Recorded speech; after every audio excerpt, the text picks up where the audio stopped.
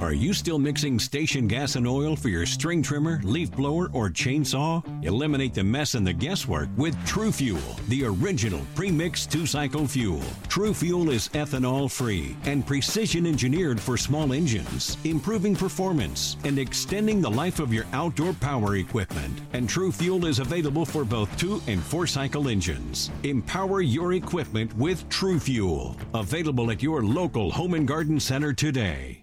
Introducing the S&D Podcast channel, your one-stop source for all types of podcasts. We are always on the look for new podcasts to join our channel. If there is any topic you would like to discuss, contact us now. We can be reached on all social media such as Facebook, Twitter, and or Instagram. You can also contact us by email or leave us a voicemail at 516-570-9248. So make sure to contact us now so you can start your podcast soon.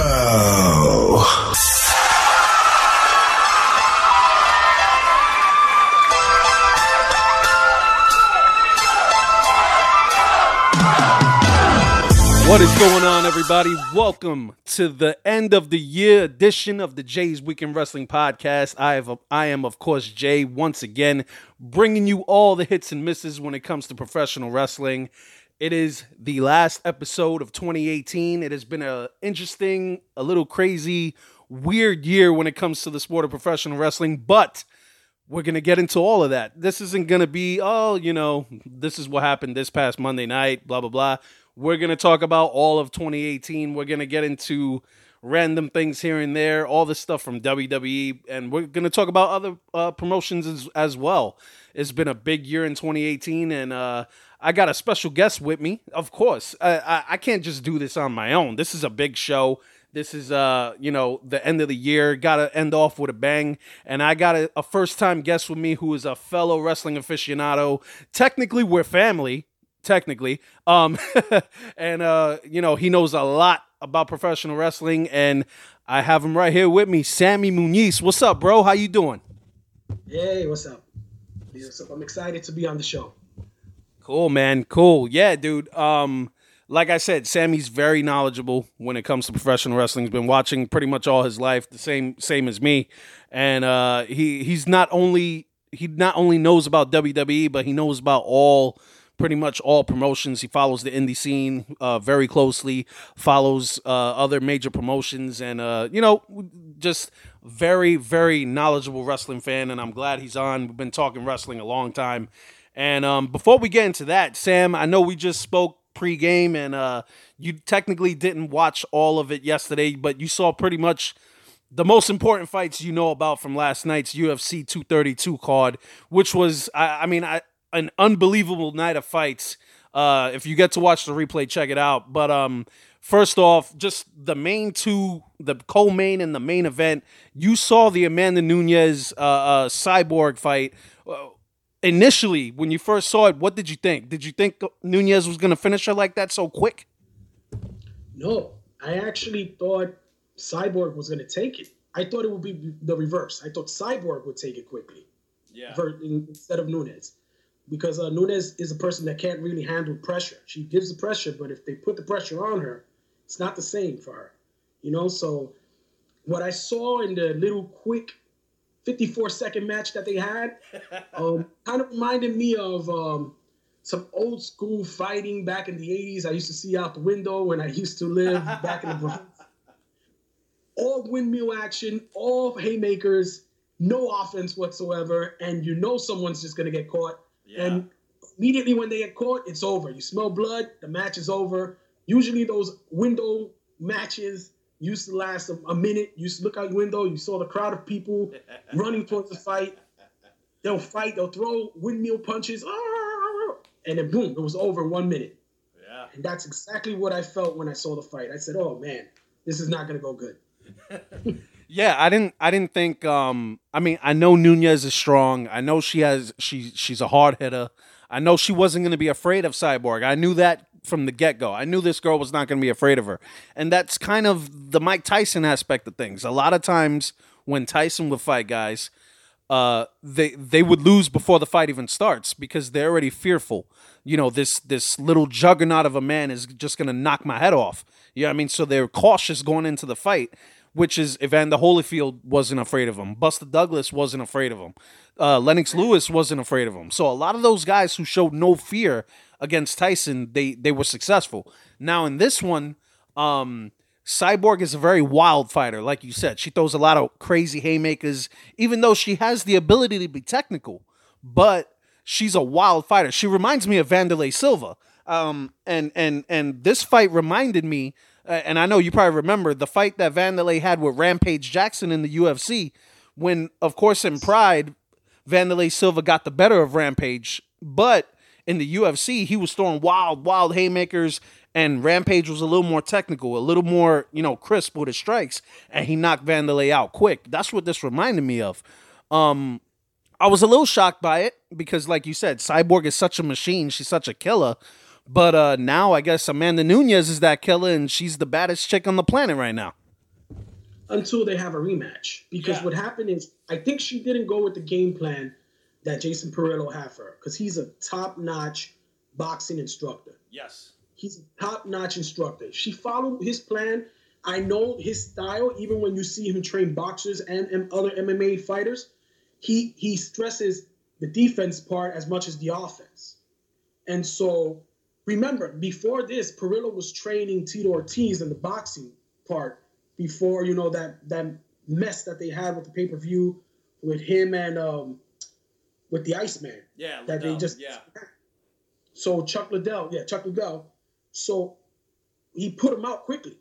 He stuck to the plan. He stuck to the boxing, and he took him out. And that was more of a Jason Parillo type fight. Had she done the same thing, I think she would have Nunes would have burned out, and then she would have taken her out maybe the second or third round. But I think she came out too quick, too fast, exerted her energy, threw a lot of haymakers, left herself open, and then you land one. And I think Nunes actually was a little bit more defensive, a little bit more strategic when she did the leg kick, what was it, a leg check she did? Yeah. And that showed me that she was more to the plan than Cyborg was. Cyborg just really was out for blood, like, I want to take her out, I hate her, I can't stand her type situation. Yeah. And she got herself into trouble. Yeah. Yeah, for sure. Obviously, Cyborg needs to, if they do have a rematch, I think Cyborg is going to have a little bit more respect for the hands of Amanda, and I think she'll come out a little more technical, and it'll probably be a better fight for it. I mean, the fight was good for the mere excitement of it, and the fact that it was a quick finish, because there was a lot of decisions on this card too. So it was like, okay, we need some excitement. Maybe the co-main or the main will give that to us, and this definitely gave us some excitement with a 54-second knockout. And I knew it was going to end fast. I was there in Buffalo Wild Wings with my wife, and I was telling her, I was like, this fight is going to end quick. This is the one that's going to end fast. And it totally did. And Amanda Nunes now got 2 belts, well, for the time being. Because like you said, I do see a rematch happening. I don't see it happening right away. But I think they'll feed Cyborg somebody before she gets that second shot, and when they do fight again, I think it may go differently. Because like you said, Amanda Nunes has succumbed to pressure before. She lost to Kat Zingano. She lost to she lost to Holly Holm early in her career. So there have been a couple of fights where she's lost, ugly fights that she succumbed to a lot of pressure. And that's what I thought when she beat Miesha Tate for the belt. I thought Miesha was going to give her that pressure, but Miesha was mentally out of the game already, and she lost that fight before it even happened. And Ronda Rousey was another one who was out of the game already mentally when she had that fight. So, Amanda Nunes has had that kind of string of luck, but yeah, she knocked the bitch out. What can I say? That's why I can't say that she's the best female fighter I've ever seen. I can't, because many people she reminds me of I'm gonna say how Larry Holmes was a champion when people were on their way out. Yeah. And so you're the champion. Vladimir Klitschko in heavyweight boxing again. You're the champion, but everyone's on their way out, So that's how I look at Nunes. Yeah, Vladimir Klitschko to me was a champion when they had nobody at heavyweight. Like who did they have? I can't name one guy I mean, he fought Lennox Lewis, like you said, when he was on his way out. But besides that, I can't name one dude throughout that, 10, 12-year reign as champion that he had that was anybody of note. I can't. There weren't no contenders at all. They had to scrape them off the floor to find someone. Yeah. And the one time he got wrecked by Anthony Joshua, he retired. What does that tell you? So the main event, now you said you didn't get to see the Jones fight. Now I saw clips of the ending. Okay. Saw some parts here and there. I haven't seen the whole fight yet. Yeah. But it looked, to me, this is what it looked like. Alexander came out, did the same thing he did in the first fight, and Jones adjusted. Yeah, big time. And that's what I got from just the little parts I saw. Yeah. Like Jones adjusted and said, not this time. Yeah, big time. Jones had a very they had a very, very good game plan for this fight, and Jones stuck to it to the T, and there was a lot of like those little teat kicks that he does, that he'll kick you in the a front kick to the stomach or the leg, and there was one leg kick that he caught Gustafsson with in the second round that really messed him up. Like the mobility was gone. He had like something, he messed his leg up to the point where, Gustafsson had nothing for Jones in this fight. Nothing. And Jones finally got a takedown. He stuffed a couple of Jones takedowns in the first 2 rounds, but that third round, he took Gustafsson down and it was over from there. And ground and pound, some elbows, and Gustafsson was gone. And after the fight, Joe Rogan asked Jones if he wants to go to heavyweight to fight DC or whatever. And he was like, I don't need to go to heavyweight to fight DC. If DC wants this belt back, he can come to me. He was like, he's been calling himself champ. Well, Daddy's home now. Daddy's back. So, and I like DC. And man, he gets a bad rep from everyone because you have too many people that jump all over. Yes, Jones technically is undefeated. Yeah. That one loss is that should be a no contest. Yeah. Because he was playing that guy, and the guy was gone. He just threw an extra elbow.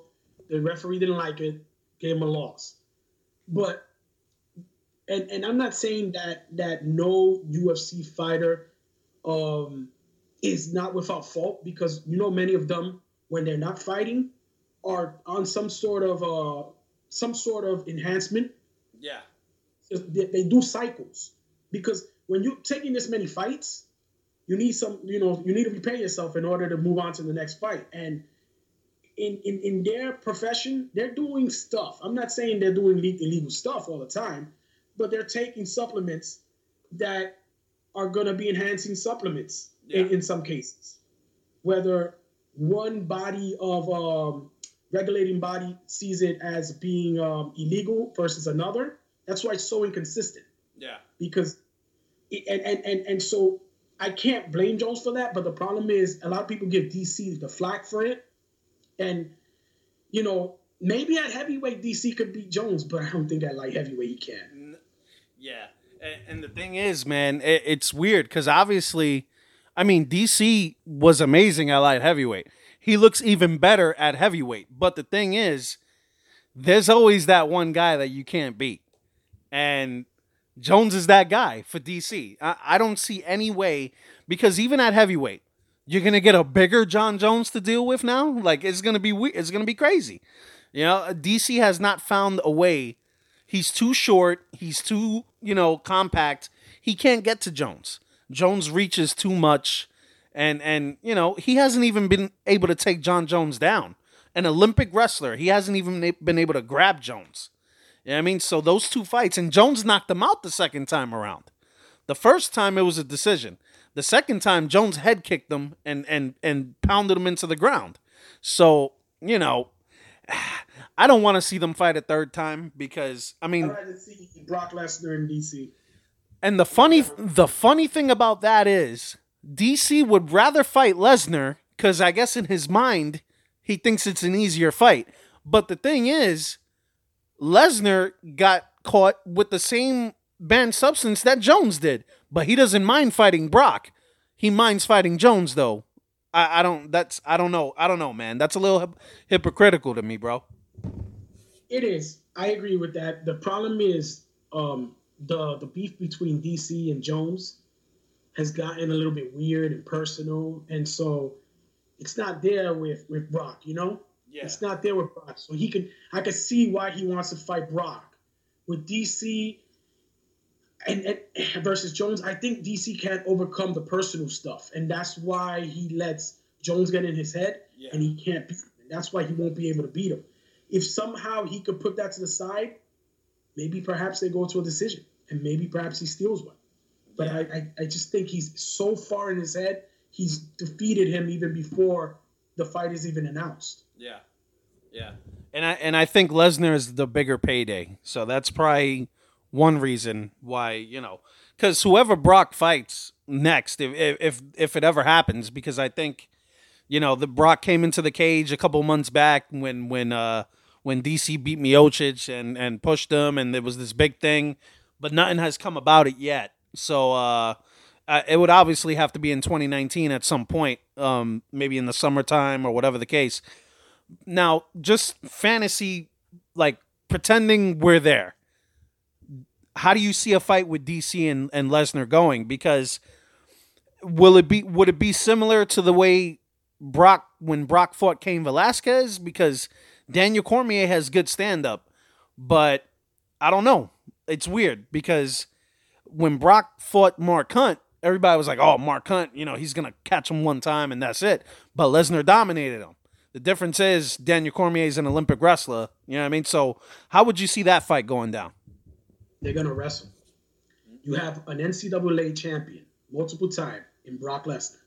You have DC, who the other day I was watching old clips of DC on ESPN2 back when it was the trendy college. Watch all the other sports. You know, it was geared towards the college students when I was in college. That's what ESPN2 used to be. Yeah. It was to watch every other sport that your college was involved in that wasn't football, basketball, or baseball, right? Yeah. So I was watching some of those older videos on YouTube, and you had all these older videos, and it was like a year apart from when Brock Lesnar was in the final to the next year. Daniel Cormier was in the final and lost to the guy that Brock had basically handed it over to in a close loss, and also lost to him in a last minute like pin. So they're gonna wrestle. They're gonna go with their natural thing with wrestling. The difference is that DC also has a stand-up game. Yeah. Also is more well versed when it comes to the fight aspect of it. It's not gonna be like Hunt, who Hunt only stood up. Yeah. So if Brock's gonna go to the floor, they're gonna the instinct's gonna be for both of them to go to the floor. And the problem is, Brock has only going to the floor, while DC has submission, the floor, stand-up game. So I think I give it 3 rounds, and then Lesnar will tap out. Really? Mm-hmm. Wow. Because the weird thing about Brock is he got submitted that one time in his debut against Frank Mir. He was a rookie. He got caught. You know, whatever the case. Yeah. He hasn't been submitted since. Like, no one's even come close. The dude is so massive. No one's going to get, like, a choke on him. It's going to be rare that someone will catch him in, like, an arm bar. His arms are too big. You know what I mean? The only way to catch him is probably a leg lock. Like Frank Mir caught him, a leg or an ankle. Because Brock is huge. This guy made him tap. What's his face? Alistair, I think it was? Well, he kicked him in the gut. Like that was right. Yeah, that was... They called it a TKO, though. They didn't call it a submission. But that was after Brock had surgery. Alistair's a good piece of garbage. But that's sad because he used to be so good. Then he came to the UFC and just his downfall. It was like almost like Bigfoot Silva. Yeah. He came in heavy, hot and heavy, and then boop, just went down. That just shows you, man. A lot of those guys that come into the UFC. And the thing is, Overeem, you know, he got his title shots and stuff like that. He didn't win it. But, you know, he got a little bit of a win streak going. But when USADA came in, a lot of those guys changed, bro. When the UFC hired USADA, a lot of those guys who were on those, you know, testosterone replacement. Look at Vitor Belfort. In 2014, he looked like he was 25 years old all over again, knocking everybody out. USADA comes in, all of a sudden, he's real skinny and real old looking all of a sudden. And then he's getting knocked out by everybody. So he's like that good name you want to knock out. That it says, "Oh, look, I beat him. Yeah. I beat him." Yeah. And you know that he's washed up, but you know I beat him. Yeah. You know. Yeah. So it would be interesting to see that fight. It's definitely would be. Because Cormier and Strikeforce beat a bunch of big heavyweights. He beat Bigfoot Silva. He beat Josh Barnett. He's way better at heavyweight, which is his natural weight. Because I mean, he's so short, but he likes to eat. You know what I mean? Who don't like to eat, right? He's a big dude. But him and Lesnar will be an interesting fight. I'd rather see that than him and Jones again. But if Lesnar, can't pass a test, or if he can't, make it through, I guess, in 2019 we'll see DC and John Jones again. But from the sound of it, Jones wants him to come back to light heavyweight. I don't see DC doing it. But yeah, man. Don't keep going back and forth. He said, I don't want to fight him. I don't care to fight him. And then all of a sudden he wants to have a match with him. So yeah, I'm like, So either way, we're having a big fight, either at heavyweight with DC and Lesnar or DC and Jones. Those are the only two big fights in terms of the bigger guys that the UFC has that's real exciting right now. And that's that Brock, by the time he fights, it would have been 2 or 3 years since he fought Mark Hunt. So it's real interesting that Brock Lesnar, if you look down the line, Ronda Rousey, Conor McGregor, Brock Lesnar, those are the biggest draws that UFC has ever had. It's true. But if you remember one thing about Brock and why he's such a draw, and people underestimate this, it's wrestling fans. Yeah. He brings the wrestling fans. I remember, hold on a second. I had a cough. Pardon me about that. You're good, man. When Brock Lesnar fought Mark Hunt, I remember I went to my friend's house to watch it, and his sons were there. And I asked his sons, "Oh wow, you guys are never down here for MMA. What's going on?" They're like, "We just want to see Brock Lesnar." Mm-hmm.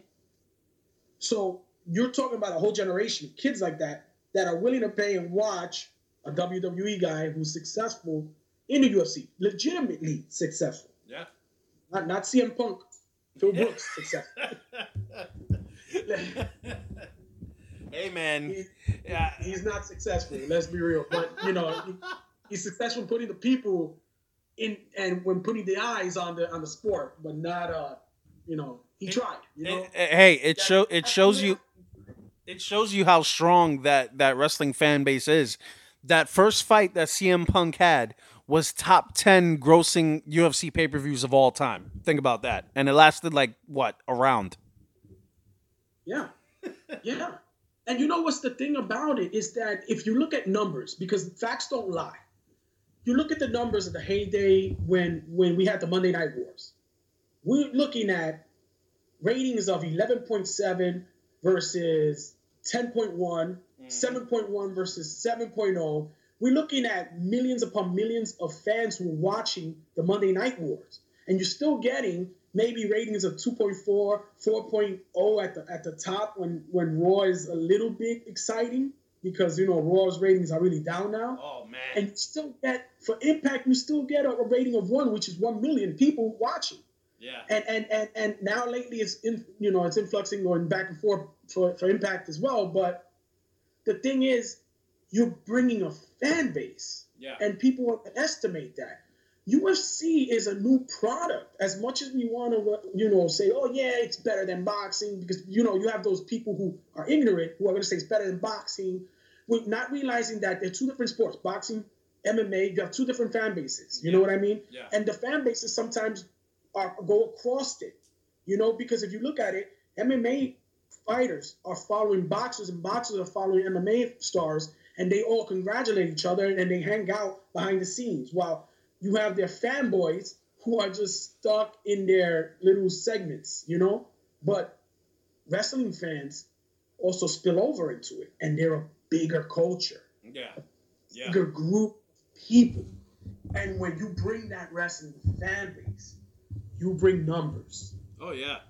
Yeah, I mean, look at Bobby Lashley had a pretty successful MMA career. I'm surprised, obviously he's not going to fight while under contract with WWE, but Bobby Lashley did fight in Strikeforce, and he apparently was signed to Bellator. I don't know if he had a fight I don't remember seeing him fighting in Bellator. I'm not sure, but one guy who is making his debut in Bellator in 2019, and that's Jack Swagger. What do you think about that? I think he's real deal. Yeah, I think he's the real deal, and I think he's going to be underestimated.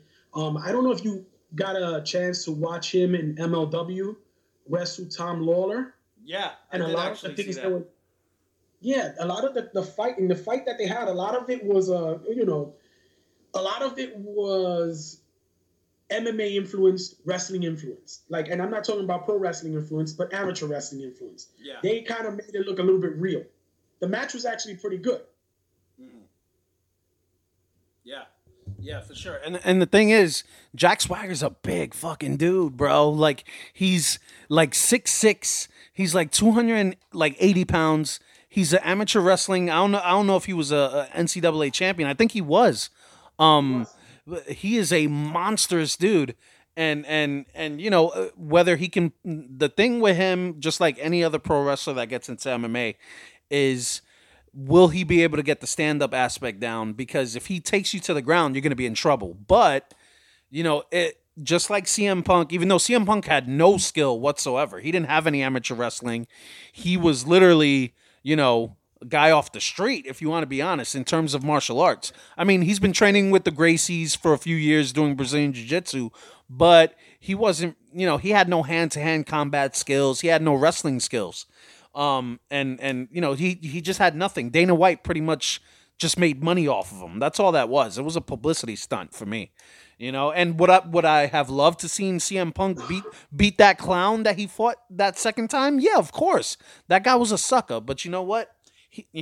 Punk showed a lot of heart, but he had no skill. Now, Bobby Lashley was a wrestling champion. Just like Jack Swagger it was. Here's a little tidbit of information a lot of people might not know. Jack Swagger in collegiate wrestling beat Cain Velasquez. But think about that.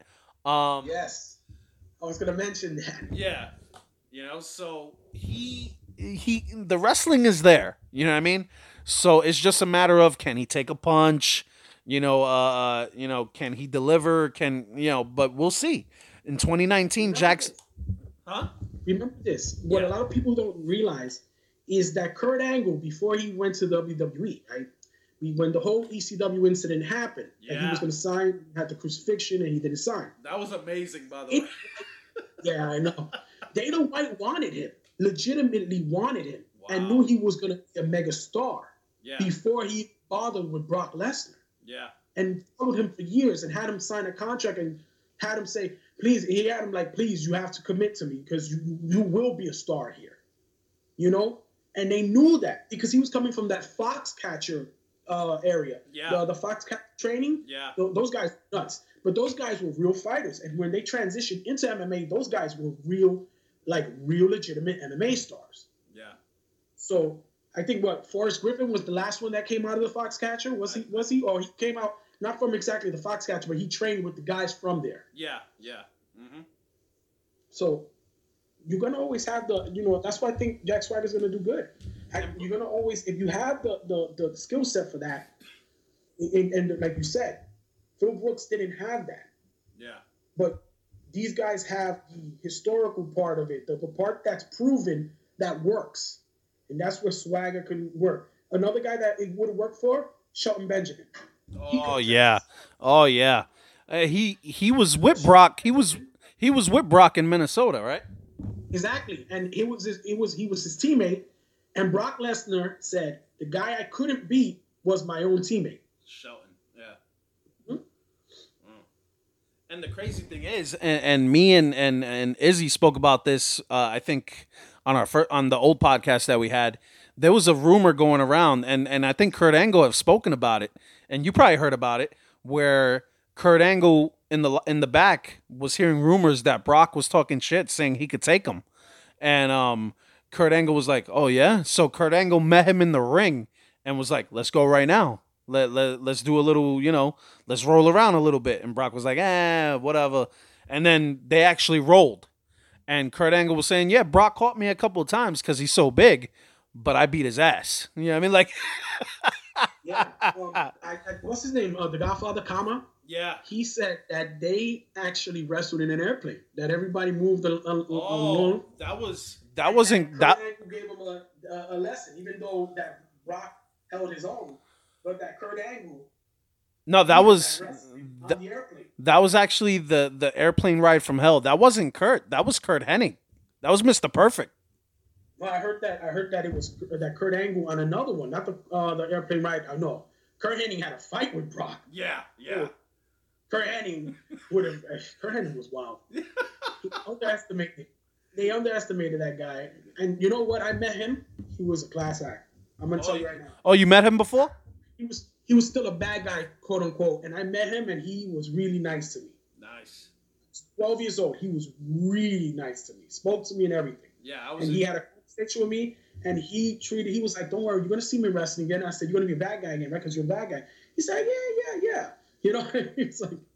Yeah, I was a big Mr. Perfect fan, bro. Big Kurt Hennig fan. Yeah, Mr. Perfect, man. I remember I went. He gave me his autograph. He said, "You want me to sign your stuff?" Yeah. And he took a picture with me. I have a picture of him somewhere. But he was still a villain at the time. Yeah. So kayfabe was still alive back in the early 90s. Yeah. And he's there like, yeah, all right, at a restaurant just like hugging me and taking a photo with me and talking to him. We had a whole conversation and enjoying my presence. Yeah, and I'm there 12 years old saying, but this is a bad guy? Wow. That is funny. But yeah, man. Yo, can you imagine 1996, Kurt Angle just won the Olympics, and he goes into the UFC where all those guys had literally, besides Dan Severn, besides Ken Shamrock, besides Horace Gracie, if you weren't any of those three guys, none of those other guys had any sort of skill whatsoever. Can you imagine a Kurt Angle walking in there and just suplexing everybody? Oh man, yeah, he would have dominated. He would have been the best wrestler probably ever. I mean, an Olympic gold medalist at a heavyweight going into the UFC when they had no weight classes and he was fighting a bunch of lightweights. That's why Dana White wanted him badly and then settled on Brock Lesnar. Yeah. That was the guy who wanted. Well, he almost got Kurt, but he almost got old Kurt Angle. Because I don't know if you remember, but Kurt Angle went for the Ultimate Fighter when they had the heavyweights, when they had like Kimbo Slice and Matt Mitrione and all these other guys. But Kurt Angle couldn't pass a physical because he was so beat up already. But the funny thing is that Dana White wanted him so bad, he would even take him old. Yeah. That's how bad he wanted him. He always wanted Kurt Angle. He always wanted Kurt. You know? And based off of I saw some YouTube video and Kurt Angle said, yeah, Dana White was always in contact with me. And I think they went and confronted, like they asked Dana White, and Dana White was, yeah, he's a good friend. Yeah. That was his response. Like, he's a good friend. Like of course I'm like, without saying it, like, of course I call him like every day trying to get him. Yeah. The ratings for that Ultimate Fighter were so high. Just for a street fighter on YouTube like Kimbo Slice, can you imagine a guy like Kurt Angle going on to that season of the Ultimate Fighter? The ratings would have went. Where the wrestling fans would have came in and gave it numbers. Yep. Numbers that they probably would have never seen before. Oh yeah. Oh yeah. They know they missed out on that one because right now they're struggling for ratings. Because let's be real, UFC is an expensive sport to be a fan of.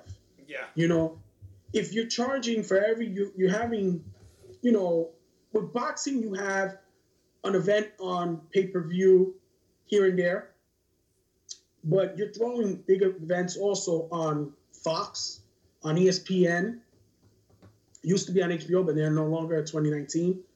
But you're seeing it on TV, you know, and you're seeing it, you know, the access is free.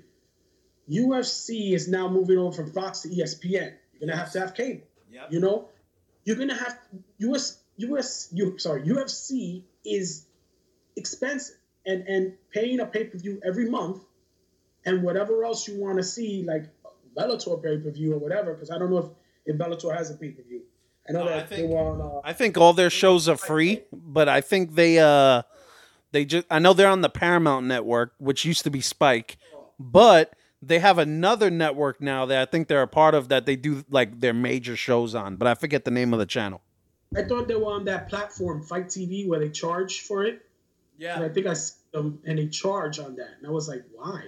If it was free on TV. Yeah. You know? So it's expensive to be a UFC fan. That's why Vince McMahon, I have to give him credit. And a lot of people, Vince McMahon, this, and that. When he started up that whole subscription service and started up the WWE Network and started putting views there, it was genius. Yeah. Charging $6 a month. Now you have millions of people already on that platform. Yeah. And they're committed. Yeah. And the thing is, the UFC made their own subscription service too, but they're still charging top full price for the pay-per-views. That's the difference. That's a problem. Yeah, that's the difference with that. Even for the library, you have to pay a separate from the actual pay-per-view of that month. Yeah. So it's nickel and diming your fan base, and you're going to lose your fan base. And I don't know if you witnessed it, but Dana White recently, I've noticed that he has more interest in going back into boxing. Because remember, he was a boxing promoter. Yeah. Then he got run out by the mob to LA, and then somehow hooked with UFC, you know, and got UFC the global notoriety he has now because he installed boxing principles in it. Yeah. So his thing was, I always felt he's always going to want to go back to boxing. And why do you think he's going back and forth with De La Hoya, pitching and whining with De La Hoya? He wants to come into his space and he wants to go into De La Hoya's space. Yeah. But I don't think Golden Boy is gonna last in the MMA market because, I mean, Dana White brings up a good point.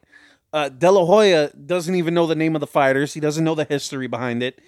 He only knew Tito because, you know, they're both Mexican. They probably have known each other for years.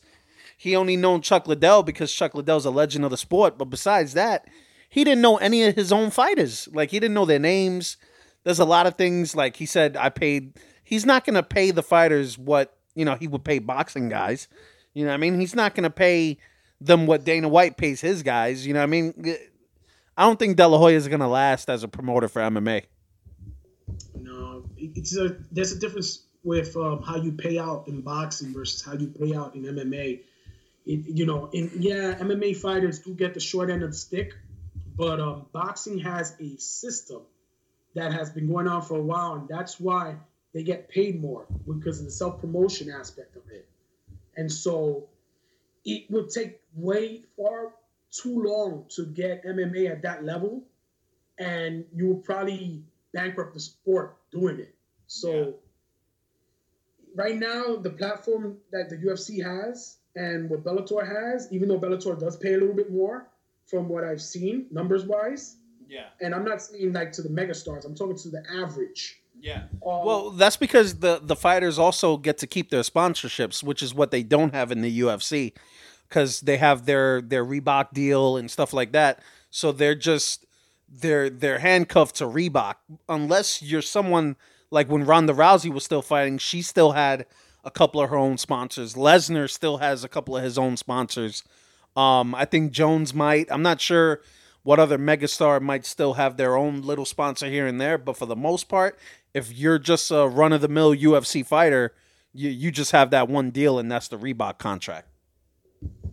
Yeah. So it's sad. So that's why Bellator fighters, a lot of those UFC guys go to Bellator because they can make probably more money just on sponsorships than what they were making per fight in the UFC. But, you know, whatever. The UFC has lost a lot of guys, but they gain a lot of guys too because, you know, what guy wouldn't... It's like, do you want to play for the Yankees or do you want to play for, you know, the Staten Island Yankees? You know what I mean? You want to play for the New York Yankees. You know what I mean? It's the name. It's like WWE. You know, not to put down any other regional or independent promotion, but if you were offered a spot on the WWE roster, Raw or SmackDown, you're going to say, no, I want to be in Battle Club Pro, or I want to be in, you know, MLW, or I want to be here. I'd rather be there when I'm offering you $1 million just to be on Monday Night Raw for 5 minutes. You know what I mean? Like, for the money. Cody kind of changed that. Cody and the Young Bucks kind of changed that. I mean, the thing with Cody, you honestly think Cody made a lot more money outside the WWE? I think so. And I don't think he was BSing. I think he really did. I don't think he made chump change in the WWE. Yeah. He was making 6 figures. He was making probably 500. Yeah. Okay. But he was able to make a million easily. Hot Topic. I went to the mall here in Jersey. The Willowbrook Mall here in Jersey, right? In Wayne. Yeah. And they had a Hot Topic there. And they had all these what was it called? Los Ingobernables de Japón. Yeah, Los Ingobernables. Yeah. I saw Cody shirts, American Nightmare shirts, and they were just restocking them, and people coming and grabbing them. Yeah. People coming and taking them. Well, they sell. The Jericho shirts were there, and Jericho shirts were selling. Yeah, and they're $35 to $50 a pop. Yeah, I think a lot of the New Japan shirts they sell in Hot Topic and stuff like that. Here's my thing with Cody. Now, I remember when Cody first left WWE back in, I think, 2016 or something like that. And he went to Ring of Honor for a cup of coffee. He went to Impact for a cup of coffee. He wasn't really lighting the world on fire. You know what I mean? Until he went to New Japan. And got with the Bullet Club, which I don't know if it even still exists anymore. You could probably tell me more than, you probably know more than me at this point, because I don't know if it's the Elite, Bullet Club, the Tongans, their little group that they have. I'm not sure what's around anymore. If the Club's still around, they just have a new leader. Okay. And is that Jay? What's his name? Jay White. Jay White is the leader now. Jay White is the leader now. Wow. He's the as what Tama said, he is a legitimate force for the heavyweight title. Wow. Which was a kick on Omega. Yeah, because Kenny's light heavyweight. Because Kenny's the champ, right? Yeah, Kenny's the IWGP champ.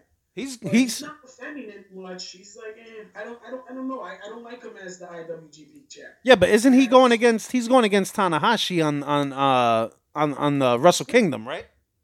Yep. This week is Wrestle Kingdom. Wrestle Kingdom 13. Yep. Mm-hmm.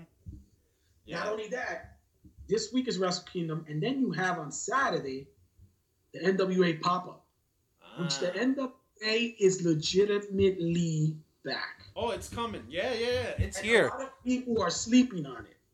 No, I've always loved Billy Corgan as a wrestling booker, and he's always, the first time I saw Billy Corgan at a wrestling show, he was in the crowd at an ECW pay-per-view. This is how long Billy Corgan has been wanting to be a part of professional wrestling. He's always loved the product. He's been a lifelong fan. He wanted to get involved in ECW. I don't know if him and Heyman, it didn't work out or whatever happened. I don't know. But he's always loaned Heyman money, and then something happened, and then Heyman, because he didn't have bad words for Heyman. He didn't say anything bad about Heyman, and Heyman didn't say anything bad. He just, it didn't work. I think it just didn't work out. Yeah. So I've always disrespectful way, because they didn't have anything bad to say about each other. Yeah. They acknowledge that it's gonna happen. And I was really pissed off when they didn't let Corgan take over TNA, because I thought he would have turned that company around even faster. Now they're starting to gain momentum. I thought they would have died years ago, to be honest with you, the way they were looking. When they were trying to Impact. Yeah. It just came out this week. Yeah, they got a new channel, right? Again? They have a channel no one's ever heard of. It's called Pursuit. It's a channel that belongs to that Canadian company that owns them. Anthem. For the mercy of putting them on that channel. That's I think it's called Anthem, right? That's the name of the company that run that. The Canadian company that owns them. Yeah. So they're putting them on a channel called Pursuit, which, like you said, I've never heard of, but apparently. No one has that channel. No one has that channel. So pretty much. Now I've been watching Impact as of late. They've been putting on some good shit, not for nothing. But if it wasn't for Anthem, you think they'll still be around right now? No. I agree. And they should just sell Impact to Billy Corgan. They should have. The rumor is they were trying to sell it to the All Elite, whatever it is, that everybody's saying it's gonna be a wrestling thing. We don't know if it's a real thing. We don't know if All Elite probably has a deal with NWA. We don't know. We don't know if All Elite is just gonna follow in the steps of what Billy Corgan's doing. Yeah. You know? But I know that Billy Corgan recently had an interview with a young man called AJ Awesome on his podcast or video cast that he does, video blog. Yeah. And the little young man, he's like 10 years old, 11 years old, asked him, so what's your plan for NWA? And so basically he said, my next step is to do pop-up events, which you have one this Saturday, right? Then they're going to put a full roster, and then they're going to look for a TV deal and work with a TV partner. Yeah. Hopefully in 2019. Because I've loved the shows that they've been doing on YouTube. I think their YouTube channel is pretty cool. And I know they've done, pro wrestling from Hollywood and Arizona and other spots like that where the NWA title has been defended and stuff like that. And Aldis, he's defended the title at All In, which was a big pay-per-view that took place in 2018, which is one of the best match on the card for me. Aldis and Cody, right? That was a pretty good. Yeah. That was a pretty good. That was a match of the year contender. Yeah. And, I really think so, especially the second one at NWA 70 when Cody threw the soda in his face. Well, that was another big event that took place in 2018, which this is a look back at the year of pro wrestling in 2018. And within 2 seconds, we mentioned two major events that took place, which is NWA 70th anniversary show, which I remember I messaged you. One guy who I ran into in the Publix here by my house was Sam Shaw, who wrestled for the NWA Championship Tournament that night. Who he used to wrestle in Impact a couple years back, and he's a journeyman wrestler. He was nothing amazing, but he had a decent look. He has an interesting psycho looking type character, and I ran into him in Publix just shopping. So it's cool. It just reminded me seeing him on the NWA 70 anniversary show. So yeah, man, the NWA really came back in 2018, really, and Billy Corgan has been doing a really good job. And for me, and you just brought it up, I think this All Elite thing, if Cody's smart, if he and the Young Bucks and all these guys are not going to WWE, which it looks like they aren't going to, I think they should link up with Billy Corgan. I think that'll be a fantastic move. I definitely think that's going to happen. I think something's going to happen with Billy Corgan. Because if you think about it, you have Carl Anderson and Luke Gallows. They're going to be gone soon. You think they're really going to leave, though? I think so. I really think so. I think they made their money. They're like, let's go. There's so much to do. There's probably more money to be made out there. We could have... The thing about it is that WWE, and Johnny Morrison said it best. John Hennigan came out in an interview and said it best. He said, when I was in WWE, he said, no knock on them. I loved my experience there, XYZ, and et cetera, et cetera. He said, but the problem was I missed weddings, I missed family events, I missed a whole bunch of things because I'm on the road 200 plus time, doing 300 plus shows. I had no time for anything. He said, so to make the commitment, everyone should want to probably be with WWE for a short span, but you have to understand that going there, if you're going to go there, you're going to lose out on life events. Yeah. He said, now I make, and he was another one that said, I make about the same amount of money or even more. And then he said, and I have more control of my time. I have more recovery time. I have more time to spend time with my family. I'm able to go to events, able to go to family weddings and social events. And I'm able to live life. Yeah. Yeah. And I think Gallows and Anderson, they're at an age already that they're like, we did the WWE thing, and we're gonna go. And that's why I think McMahon, to let AJ Styles go, I don't think he would let him go. It's like, okay, I'll throw you more money because he has still more market value. And AJ Styles, everywhere he goes, it's like you're gonna get a crowd of people. You're gonna get excitement. You're gonna get it. So you don't want to see AJ Styles go back and beat Nick Aldis for the NWA title, you know? And the thing is, you bring up AJ Styles, and the thing is, genuinely and very much happy, surprised how they've used AJ Styles. It just shows the skill level of an AJ Styles. Now, we've been we've been watching AJ Styles since the late 90s. Like, I remember him in WCW when he was Air Styles and Air Paris. Who Air Raid? Who knows where Air Paris is right now? But I remember AJ Styles when he was like 19, 20 years old. I never thought I'd see him at age 40 being the WWE champion. You know what I mean? Like, it's insane, because you know how Vince does with guys that he doesn't create. He treats them like shit. You know what I mean? He didn't create AJ Styles. AJ Styles has been a star on the lower level, per se, for the past 15 to 17 years. He comes into WWE, he's an immediate star there. And I'm genuinely surprised and happy about it. You know what I mean? AJ Styles, is already a 2-3-time WWE champion? He has not won any other belt in the company. And it's like, why does he? They already gave him the main belt. You know what I mean? They had the US title for like a couple of months, and then a cup of coffee. Yeah, a cup of coffee. But it's like, I'm really surprised how they've treated AJ Styles, and that's the main reason why I see AJ not leaving. It's because they've treated him like a superstar. You know what I mean? And that's that he came from TNA. You know what I mean? Like, yeah, he did the Ring of Honor thing. He did, New Japan and all that stuff. But let's face it, he was the face of TNA. You know what I mean? He was the face of Impact. Him, Samoa Joe, a lot of these other guys that they got now that are in big spots in WWE. Look at all of NXT. NXT is all Ring of Honor, PWG, besides a handful. That whole roster is Ring of Honor guys. It's insane. Roderick Strong. The whole Undisputed Era is Ring of Honor. Yeah.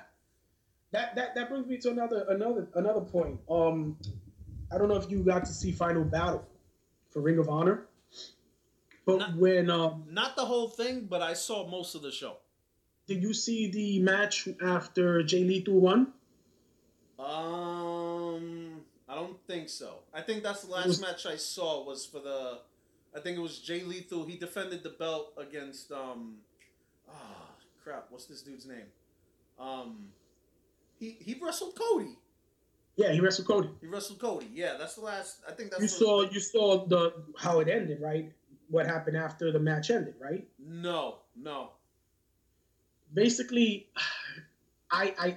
so Nick Aldis comes out with the NWA title because Dalton Castle got in the ring.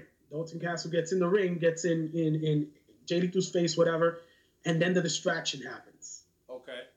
It's like the camera angle of it, everything that happened and that occurred. So when he comes out with Camilla, he comes out with the belt, he says some things to Cody, and then he's looking and he just goes like that. And who was it? No, was it Dalton Castle? No, I think it was the villain. I think the villain was the one who got in his face. Marty Scurll? Yeah, Marty Scurll. But to me, I felt that they devalued the ROH World title and put the NWA title above it. In favor of the NWA title? I'll tell you this, man. And that's when I said, oh, man. I don't know if everyone's realized it, but 2019, NWA is really going to be major again. I think that's I think everyone's so focused on all elite wrestling because it's what's trendy. People are always going to be like, what's trendy. But sometimes what's old and what's worked is what's the biggest threat sometimes. And I think NWA can probably get to a prominence where WWE is going to have to pay attention. And I think they're already paying attention. The only thing is that in that same interview where Billy Corgan was saying he wanted a platform, he expressed that he's open to working with WWE. Hey, why not? Listen, man, back in the day, the NWA, like the old ages, bro. Back in the day, the NWA was the governing body of all professional wrestling, including WWE. Vince McMahon Sr. was a part of all those promoters who worked together to form the National Wrestling Alliance. They were the ones that ran everything until, Vince Jr. took over. Then he kind of moved away from the NWA. Vern Gagne with the AWA moved from the NWA. Von Erich, he took the Texas promotion from the NWA. Little by little, and all the way even into the early 90s, Paul Heyman and Todd Gordon took ECW out of the NWA.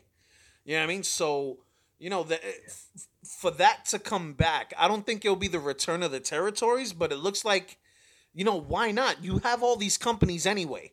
What if the NWA decided, what if we, paid a little cut to the little indie promotion over here in New York, or this little promotion here, or over here, or in the UK, or in Japan, or Canada, blah, blah, blah. And, we start giving a lot of these young independent upstarts TV time on NWA television. And maybe if they win a battle royal in their indie fed, they could probably go for the NWA heavyweight title. You know what I mean? It could be something pretty good. It could be really good. Remember what Corgan did when he brought it? He said, "I'm done with the territories platform." Yeah. He did away with it. People were not too pleased. He didn't care. He did his own thing. He created what's considered now the modern territories, where you have ROH working with him, and all these other industries, and even Impact, and that one event on the YouTube platform where they had Josephus fighting the former champion. Sorry, hold on a second. Sorry. So he's utilized this modern territory type thing to create what he's going to create. But I think, in my mind, the best time I saw NWA work, besides now, was when TNA was founded.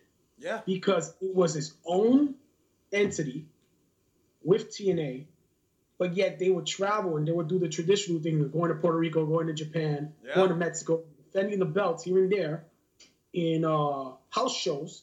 Yeah. And then they'll come back and they'll have their event, which was televised at the Asylum. Yeah. Because I think for the first 3 or 4 years of TNA, they had the NWA World Heavyweight title. Yeah. Yeah, for the first 5 years they had it. And it wasn't TNA who wanted to split from the NWA. It was the overzealous owners and some of the people like the Dave Marquez, the one who's following Billy Corgan now. Yeah. He's lucky that Billy Corgan uses him. He was angry that Jeff Jarrett had exclusive access. And so the NWA withdrew from TNA, which was foolish because that was the most income they had in a long time. That shows you how much they have dislike for Jeff Jarrett, but that's another story. and now he's back with the title again. Billy Corgan right into the fold. So it all rounded back out to Jeff Jarrett being right back into where he was before. Oh, man, freaking Jeff Jarrett. And I think Jeff Jarrett is working with Corgan to build him a roster. If you look at it real good, who's been fighting and how the quality of opponents, when Nick Aldis said, I want a quality of opponent, I'm going to get quality of opponents now. After the whole Cody thing, Cody was the start. And now he fought Brian Cage the other day. Yeah. Then he fought Jake Hager, Jack Swagger. Yeah. And now he's set to fight, who's going to fight? He's going to fight James Storm now, former champ. James Storm. This Saturday, he fights James Storm. And then he has a couple of other fights that we're gonna be surprised. Like I'm waiting to hear who are his next opponents. But I just think with some federations like Impact dying and ROH just basically throwing their title in the trash in their last pay-per-view, I think NWA is going to take a spot. Yeah. Back where they were before. Yeah, and I think with Ring of Honor, Ring of Honor has been around just as long as Impact has. I think they both started in 2002. And Ring of Honor, to me, besides some young up-and-coming guys, like maybe a handful, they pretty much have the same roster that they've had for the past, 5 years. It's really nothing much different. You know what I mean? If anything, they lost a lot of their guys to WWE. Unfortunately, whenever WWE decides they need new blood, they take a lot of Ring of Honor guys. Which I'm surprised Jay Lethal is still there. I would have figured someone like Jay Lethal, Vince would have wanted to snatch up at some point. But they got Velveteen Dream. I'm pretty sure they don't need a Jay Lethal right now. But they better make sure they keep Velveteen Dream because they're disciplining him a lot, and they might make him unhappy. And that's a talent and a half. Oh yeah. That guy is. I hope they don't underuse it because you know what? They created him. That's something you need to have all the way. That's Rick Rude meets Prince. Yeah. And the thing is, man, like they had a horrible. From what I read, they had a horrible attendance at the MSG show.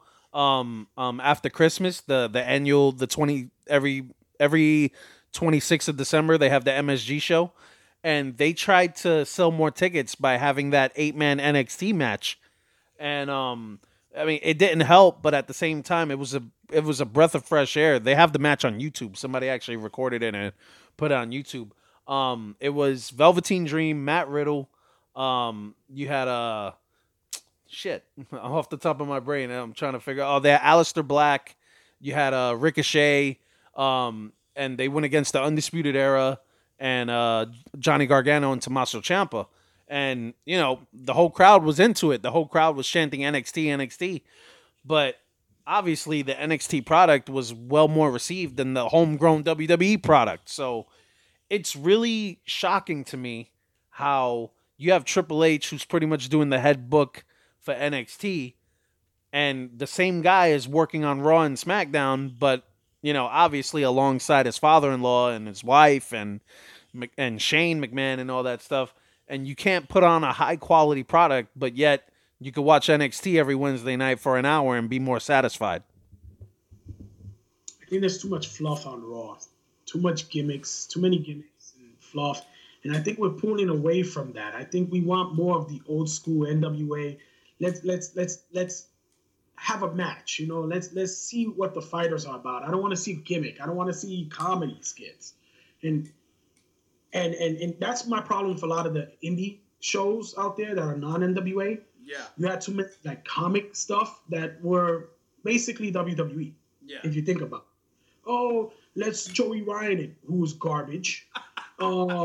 He's garbage. Joey Janela, garbage. And then people be like, who's this guy calling Joey Janela garbage and whatever. Go look at the video of him freaking doing a powerbomb and hitting his head on the side of the thing. And then idiot. And then coming up and he has a concussion. He comes up like, oh, no, I'm no selling it, Yeah, right. Yeah. or Joey Ryan and his stupidity and flicky people. I can't stand that. Yeah, the whole dumb. Dick stuff and all that stuff. I'm not a hater of comedy wrestling, but at the same time, that's a little much. I mean, it's a little too much. But talk about some craziness. Another dude who made his return to wrestling in 2018, former WCW champion, and I say that loosely, David Arquette. What'd you think of his craziness coming back in 2018? I have to laugh at that because my buddy who's a boxing fan said, how the hell is David Arquette still making money? He's making money. And he said this C actor actually has a wrestling fan base following him.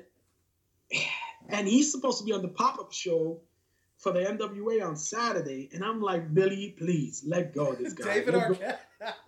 Yeah, so he's going to come out in a segment with Josephus, who said, I can enlighten you and bring you in and come. No. And he's like, no, I'll challenge you. And I'm like, oh, he had a death match. Yes. He almost died that death match.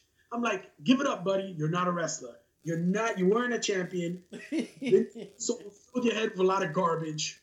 He's full of garbage. Damn, and he filled you with garbage, and now you live in a pipe dream. Look, he's passionate about wrestling. He is. So maybe he should invest his money like Billy Corgan and, to a federation or support a federation. Yeah. But not wrestle.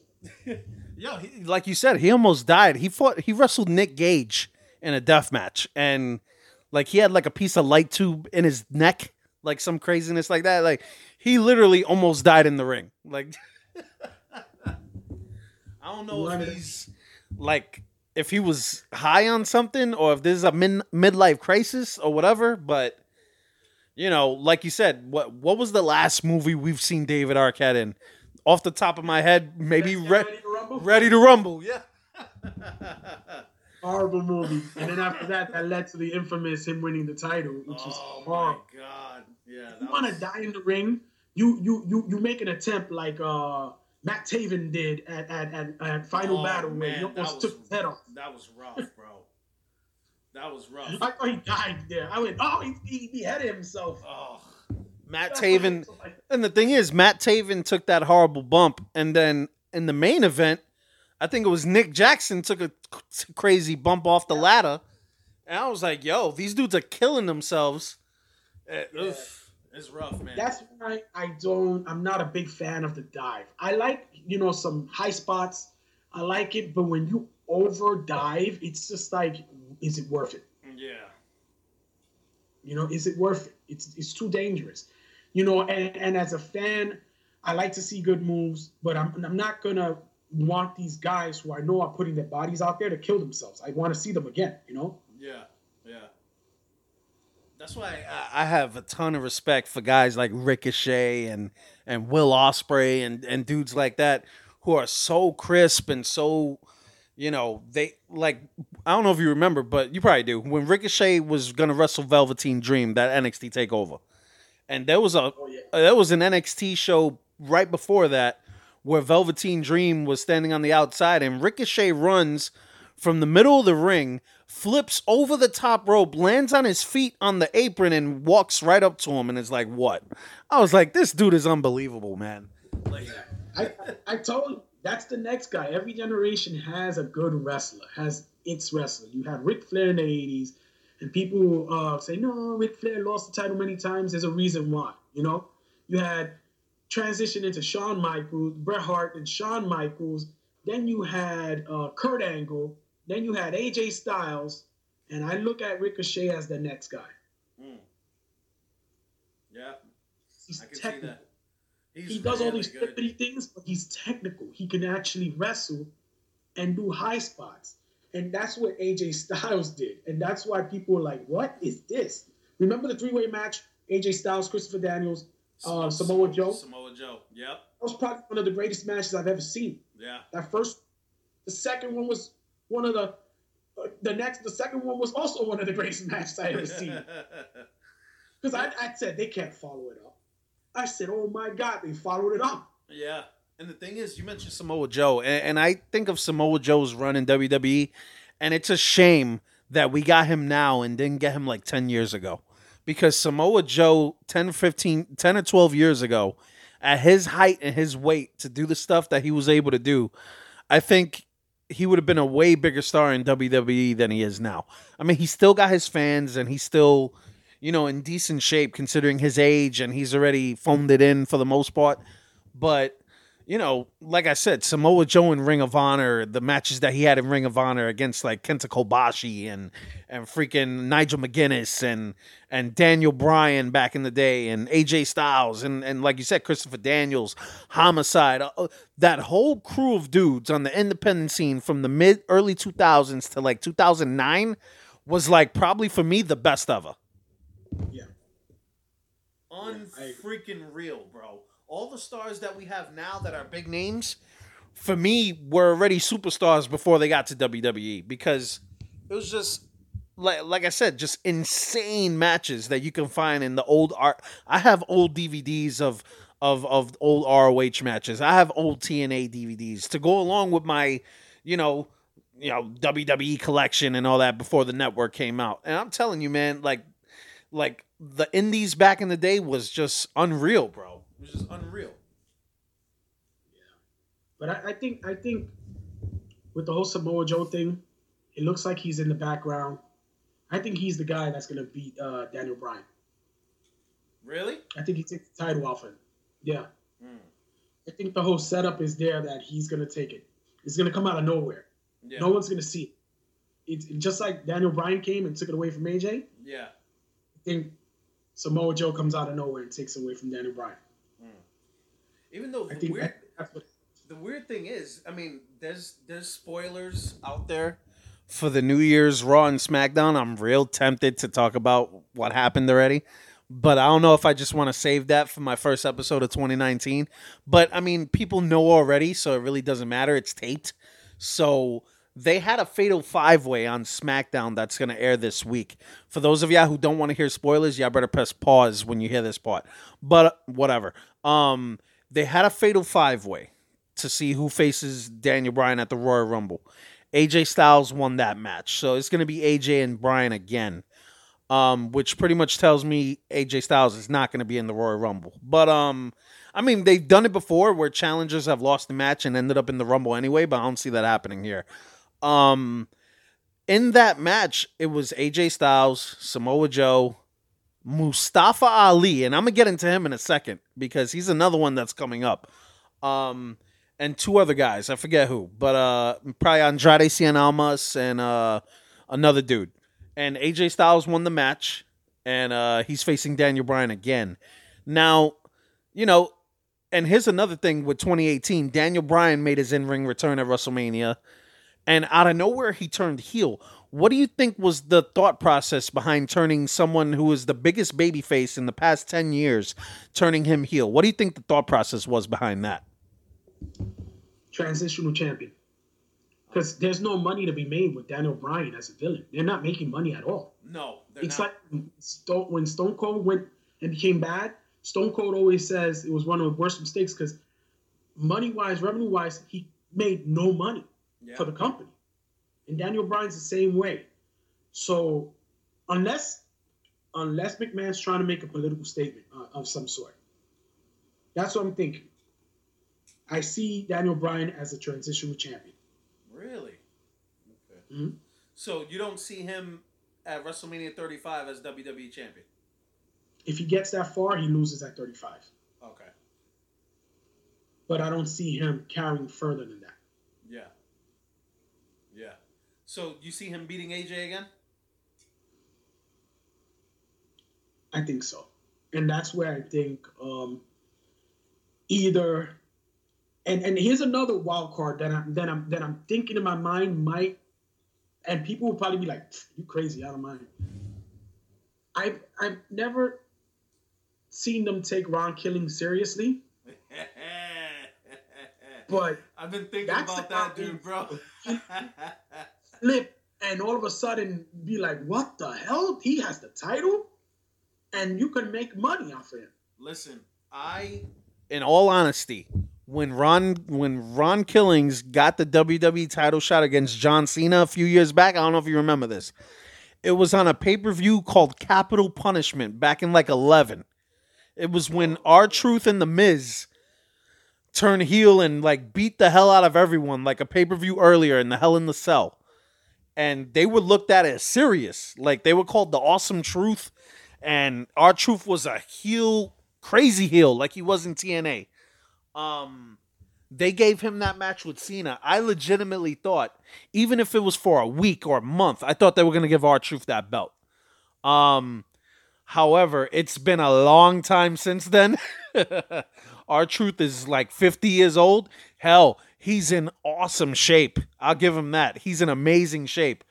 They've done stuff like this before, where they flirted with someone who is totally nowhere near the title picture, and maybe give him a shot. I don't know if you remember, but Santino Marella was in like maybe the last two guys in the 40-man Royal Rumble they had in 2011 that Alberto Del Rio won. And they flirted with Santino Marella winning the Royal Rumble. And then they put Santino Marella in the Elimination Chamber the month after. And they flirted with Santino winning that match too. Just to see the crowd reaction. And the crowd went apeshit when they thought Santino might win the match and actually get a Mania title shot. It didn't happen. But that's what that reminds me of, with them flirting with R-Truth. R-Truth has the 30th spot in the Rumble because him and Carmella won that Mixed Match Challenge or whatever the case. So Carmella has number 30 in the Women's Rumble and R-Truth has 30 in the Men's Rumble. It makes sense. I mean, do I see R-Truth winning the Royal Rumble? No. But can R-Truth challenge for the title the month before Mania? Why not? I can see that. I think they're testing out to see because their ratings have not been good. so they need to do something. Something different. And, unless you want to give the Miz the title again, because people were clamoring. Like, believe it or not, people wanted that. Yeah. People wanted. You can see, like, just give it to him. He gets good heel heat. He just does. He does. And, you just want to see him get beat down. I hated the Miz when he first came out, but I got respect for him now. With everything he's done, and he's just the little beef that he had with Daniel Bryan a couple years back was amazing. The promos that him and Maurice cut on John Cena and Nikki Bella when they were together was awesome shit, man. It was really, really good. Even though the match sucked, but and the one Mania main event that he did have with Cena sucked. But I mean, I don't know. The Miz is a great heel. He's definitely going to be a Hall of Famer one day. He's done a ton of shit.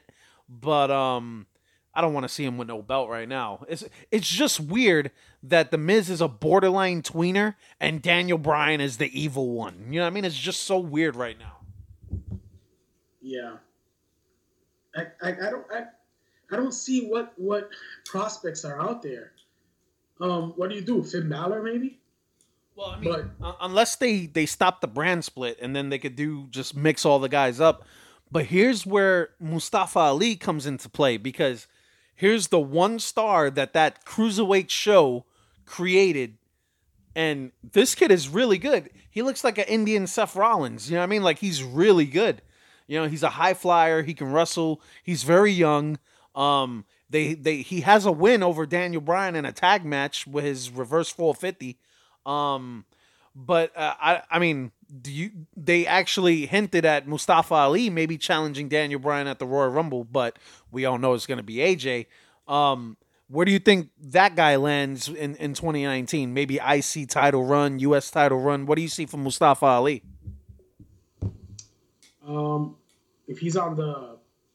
If the belt is still on the SmackDown brand and he's still there, maybe a US title.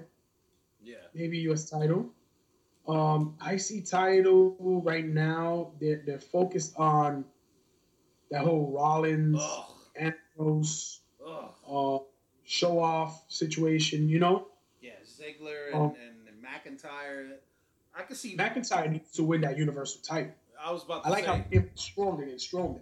I was about to say, if and we could we could give our fantasy booking on the Rumble.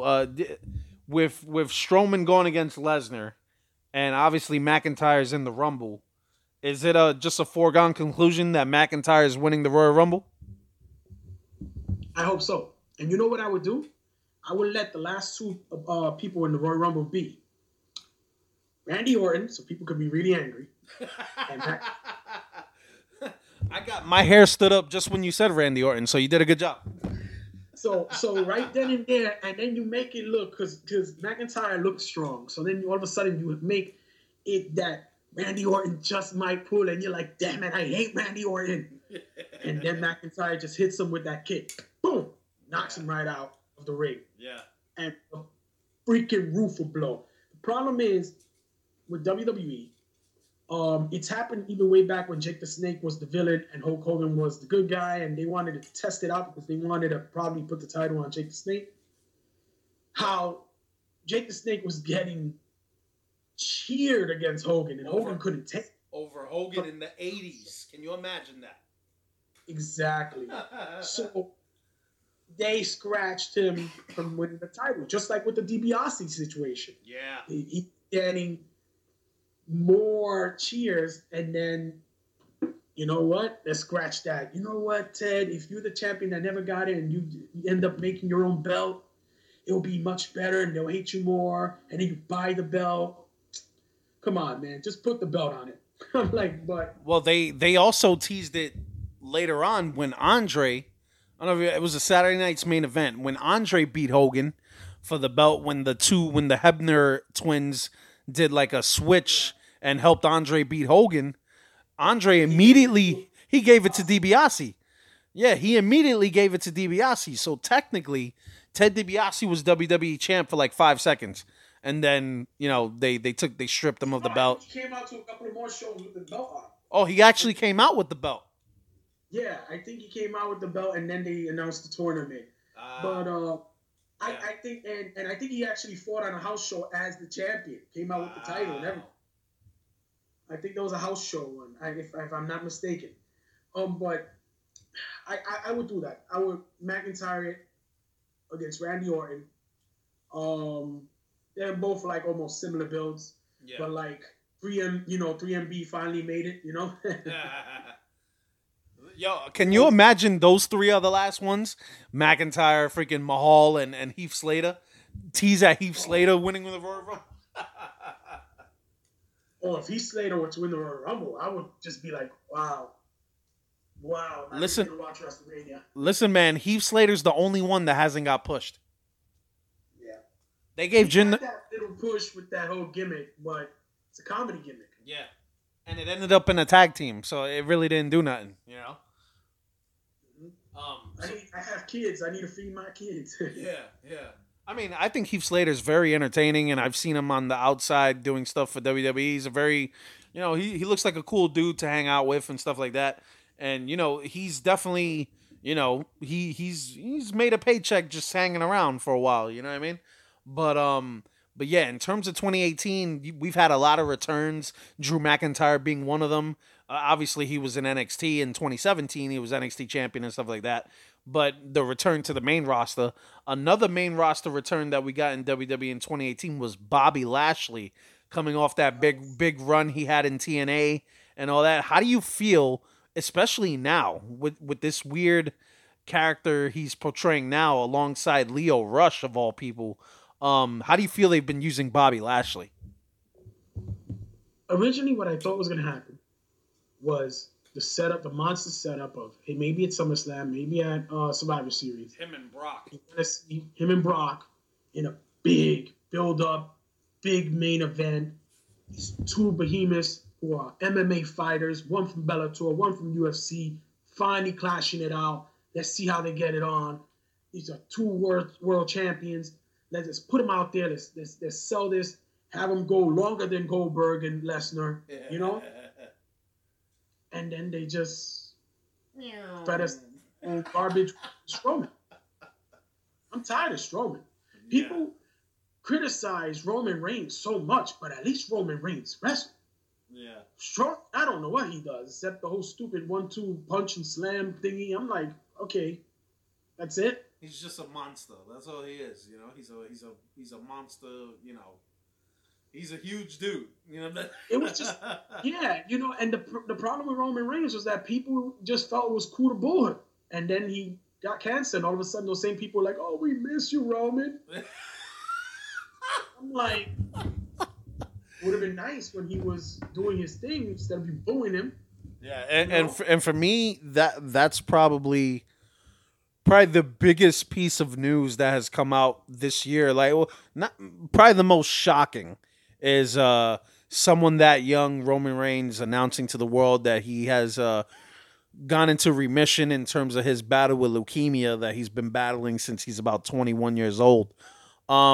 When you first heard about that, I don't know if you were watching it live, but when you first heard that he had to drop the Universal title after finally beating Lesnar for it and all that stuff, he had to drop the belt because of a battle with cancer. That, for me, that caught me off guard. I wasn't expecting that. I thought he just got injured or something like that. But when he was saying, this isn't Roman Reigns talking, this is Joe.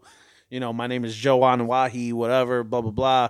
And I've been diagnosed with leukemia since I was a young kid, and now I'm fighting it again. And there's a good chance we may never see that dude in the ring again. But like, how did you feel when you first heard about that?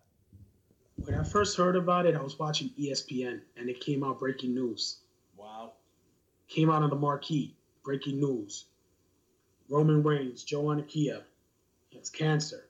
He gives up the title. This is that. We'll go into treatment. And I said, what the hell? And I go and I try to go back to Raw, and I don't see anything on Raw because it had already passed. Yeah. But I was like, oh, man. So I had to go and YouTube and Google it and try to find out what went on. And then I finally saw it. I was sad, and I said, watch all these people come out and now all of a sudden say, oh, we miss you, whatever, this and that. But the fact of the matter is, when he fought AJ Styles, I then saw that he could finally wrestle. Oh yeah, that's when. Oh, he could wrestle. He could wrestle, so I don't see what's the criticism. The fact, and the thing is, they just didn't put too many people against them. They could have done more. They could have put different people. Yeah, okay, fine. You don't have them winning the championship all the time. I get that. But you do put them in the main event scene. You do. Kind of reminded me of when WWE only had Diesel and Bret Hart fighting for the world title. Yeah. Like, Diesel wasn't that. You wanted to see him win the title, but you didn't want him winning the title all the time, but you did want him in the main event picture. Yeah. So you had Diesel fighting Undertaker, Diesel fighting Bret Hart, Diesel fighting Sid Vicious, So you had these things. You spread the wealth. You didn't just put him and Braun Strowman all the time. So in that, I think people complained about, WWE's trying to force Roman Reigns on us. No, they're trying to force Braun Strowman on you, but you're not paying attention because you're so stuck focusing on Roman Reigns. You're not seeing how they're sticking Braun Strowman down your throat. Yeah. It's like what they tried to do with Big John Studd until Andre the Giant slapped the living crap out of Big John Studd in the ring, and Big John Studd ran out of the ring. And they couldn't sell him anymore because they were like, oh, no, you look like a big coward on TV. Yeah, well, you can't do that no more. I mean, but Andre could get away whatever he wanted. He was the boss. But yeah, man, the thing with Roman Reigns, and the thing is, and I had mentioned this when I first found out. I had mentioned it on the show. I said, look, I'm not the biggest fan of the Roman Reigns character itself. Like, I don't think he's that great on promos. I've always said I don't mind him in the ring. He can wrestle. He can work. The same thing with Cena. I think Cena could work, but his character's terrible. I've never cared for Cena as a character. But the thing with Roman is, like you said, he was main eventing WrestleMania after WrestleMania after WrestleMania, and he wasn't even champion half the time. And I was like, what the fuck? Why is him and 58-year-old Undertaker main eventing WrestleMania? That was one of the worst main events ever at a WrestleMania. It was bad. You know what I mean? And then he main evented with Triple H. And then he main evented twice with Lesnar. And it was like, oh, God, enough. You know what I mean? Like, I got sick. I don't have a problem with him fighting Undertaker at WrestleMania. It just shouldn't be the main event. No, exactly. There were other the title match should have been the main event. It should be. Undertaker, Roman Reigns should have been like third to last or something. Yeah. That's what should happen. I mean, I think the thought process behind that was they didn't want Lesnar and Goldberg main eventing, I guess. I forget what the WWE Championship match was at that WrestleMania. I forget who the champion was. It was Lesnar and Goldberg, and I actually would have put that as the finale. And they actually had a good match. Yeah. It lasted all of 10 minutes, but it was a really good 10 minutes. And the thing is, I know they wanted that feeling of Undertaker leaving his hat and his jacket in the ring, which we all knew he wasn't retiring anyway, but still, they made it seem like he was. And the thing is, I said, look, I'm not a fan of the Roman Reigns character. However, Joe Anoa'i is a real dude going through some real serious shit. So I wasn't going to sit there and talk, as if I'm speaking of Roman Reigns. I was talking of Joe Anoa'i and what he was going through and all that shit. I wouldn't wish that on anybody. You know what I mean? He's a young guy. He's only 30 years old, 32 years old, whatever. He has a bunch of kids. He has his wife. This is something that the dude could die from. You know what I mean? So I wished him a speedy recovery. Whether he makes it back to the ring or not is moot at this point, as long as the dude is alive. You know what I mean? So, the Roman Reigns character, not a big fan. But Joe Anoa'i as a person, hopefully he beats it again. And if he's able to get back into the ring, good.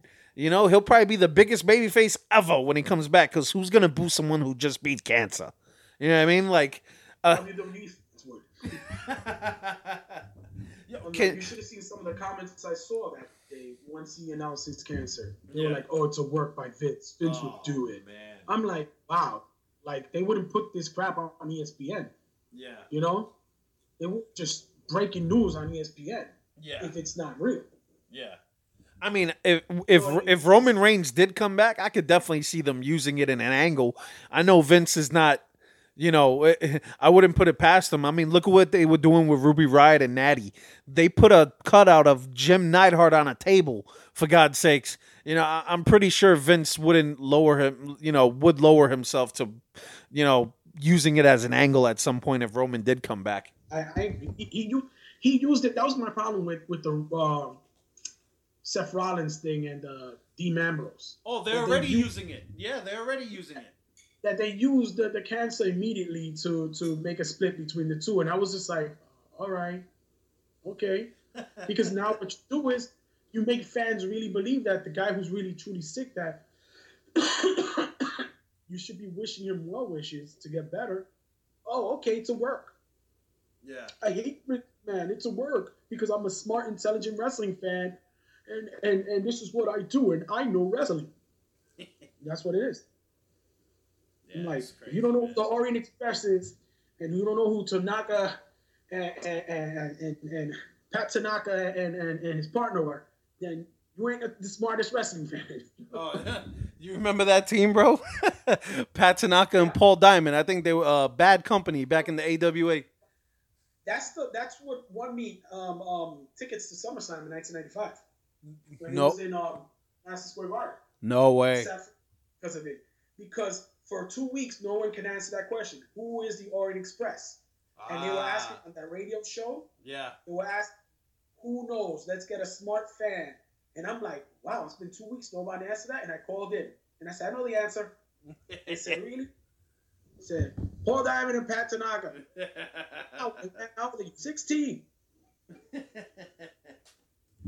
Yeah, man. How do you know that? I said I started watching old videos of VHS. Yeah, man. My kids don't know what VHS is. Yo, dude, I still have my VCR and my tapes still work, bro. But yeah, man, it is pretty crazy, man. They bring up Pat Tanaka and Paul Diamond. That shit is funny. Paul Diamond ended up becoming Max Moon back in the early 90s because Conan decided it wasn't for him and went back to Mexico. They spend all that money on that stupid crap suit, and then he didn't do it, and then freaking Paul Diamond had to step in. Yeah. I think Conan actually wrestled one match, I think, as Max Moon, but it was untelevised, so no one could find it. I looked on YouTube for years looking for a match with Conan in WWE. That's the only one that's televised. Yeah. Him against Shawn Michaels. Yeah. I think that was on Raw. Freaking I think Shawn Michaels probably lost too. I don't know. Max Moon was a horrible gimmick. It was a horrible gimmick. Well, going back to 2018, man, another big thing that happened in 2018, at least for WWE, even though TNA was doing it for years before WWE even thought of doing it, was the first ever women's pay-per-view. How did you feel about the even before that, they brought in a big female star in Ronda Rousey. How you think Ronda Rousey's been doing so far, and did you expect her to be as good as she is? She was gonna get the push. I don't think she's good. She was gonna get the push regardless. It's like when they had Ken Shamrock. It took years for Ken Shamrock to even grow on me. Yeah. I was like, whatever, Ken. Whatever, Ken. They're gonna give you the IC title and try to push to see if you get the WWE title, but you're not gonna be worth it. Yeah. It wasn't until he won the NWA title in the first ever TNA show. That's right. That I was like, oh, okay, you're there now. You're there now. And that was years later. Exactly. And Ronda Rousey's nowhere close to it. She's undefeated. She's this and that with whatever it is that they feel. She's boring. She can't take it when people do her. Instead of taking it and saying, you know what, maybe I'll be a good villain. I think but no, she looks like she's gonna cry when they boo her. I think it's coming though. I think that's coming though because all her homegirls are in NXT. Eventually, I see Shayna Baszler and the two other ones, Roderick Strong's wife, Marina Shafir, and Jessamine Duke, who I just recently saw when I went to the NXT house show out here in Florida. They're grooming them, even though they're not good. Jessamine Duke is better than Marina Shafir, but they're both not good. Shayna Baszler is there. Shayna Baszler is good.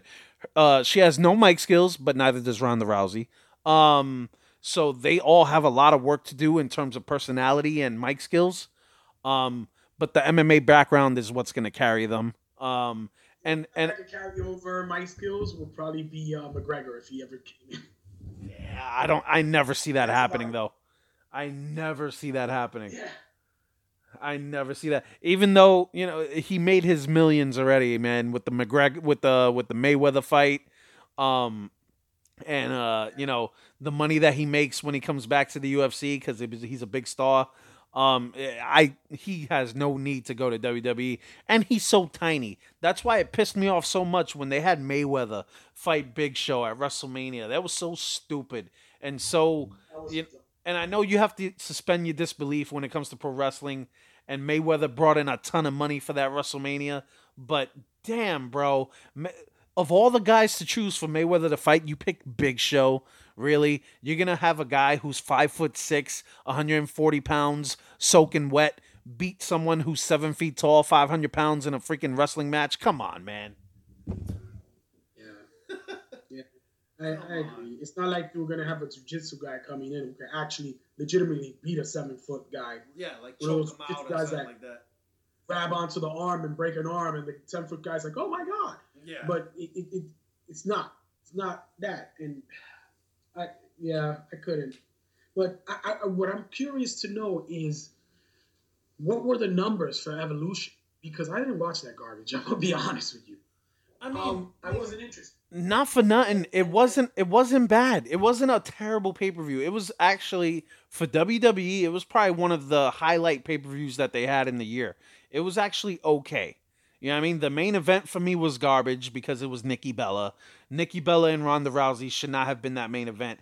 If you wanted to do something good, which they ended up doing later on, which I thought it was going to be Ronda Rousey and Charlotte Flair or Ronda Rousey and Becky Lynch, which they did later on at Survivor Series last month when Charlotte and Ronda had a very good match, mainly because Charlotte Flair went apeshit and beat the shit out of her at the end of it. But, besides that main event, they had some decent matches. The last match for the Mae Young Classic with Toni Storm and Io Shirai, that was a good match. Shayna Baszler and Kairi Sane for the NXT Women's title, that was a good match. Even in the beginning, you had the old timers. You had Trish Stratus and Lita going up against Mickie James and Alicia Fox. That was a decent tag team match. Good, nostalgia, a little kick or whatever. They had some decent matches. The battle royals are always fun. You have the old timers in there with some of the young chicks and stuff.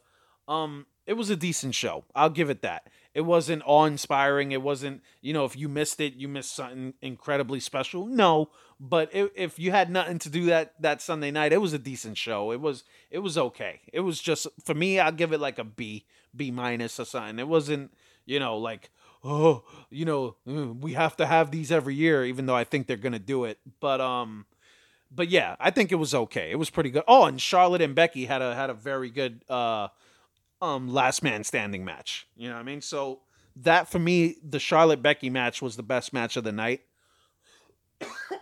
And that main event with Bella and Rousey was rough. But besides that, the card was pretty good. For me, you just mentioned probably 3 good wrestlers, and it's just a redo of when and Trish Stratus were the only talent, and then Mickie James came in, and then they had all this roster of female wrestlers that all sucked, and you had 3 good wrestlers. Yeah. It's repeating itself. It's like you have 3 or 4 good ones, and then you have 30 to 40.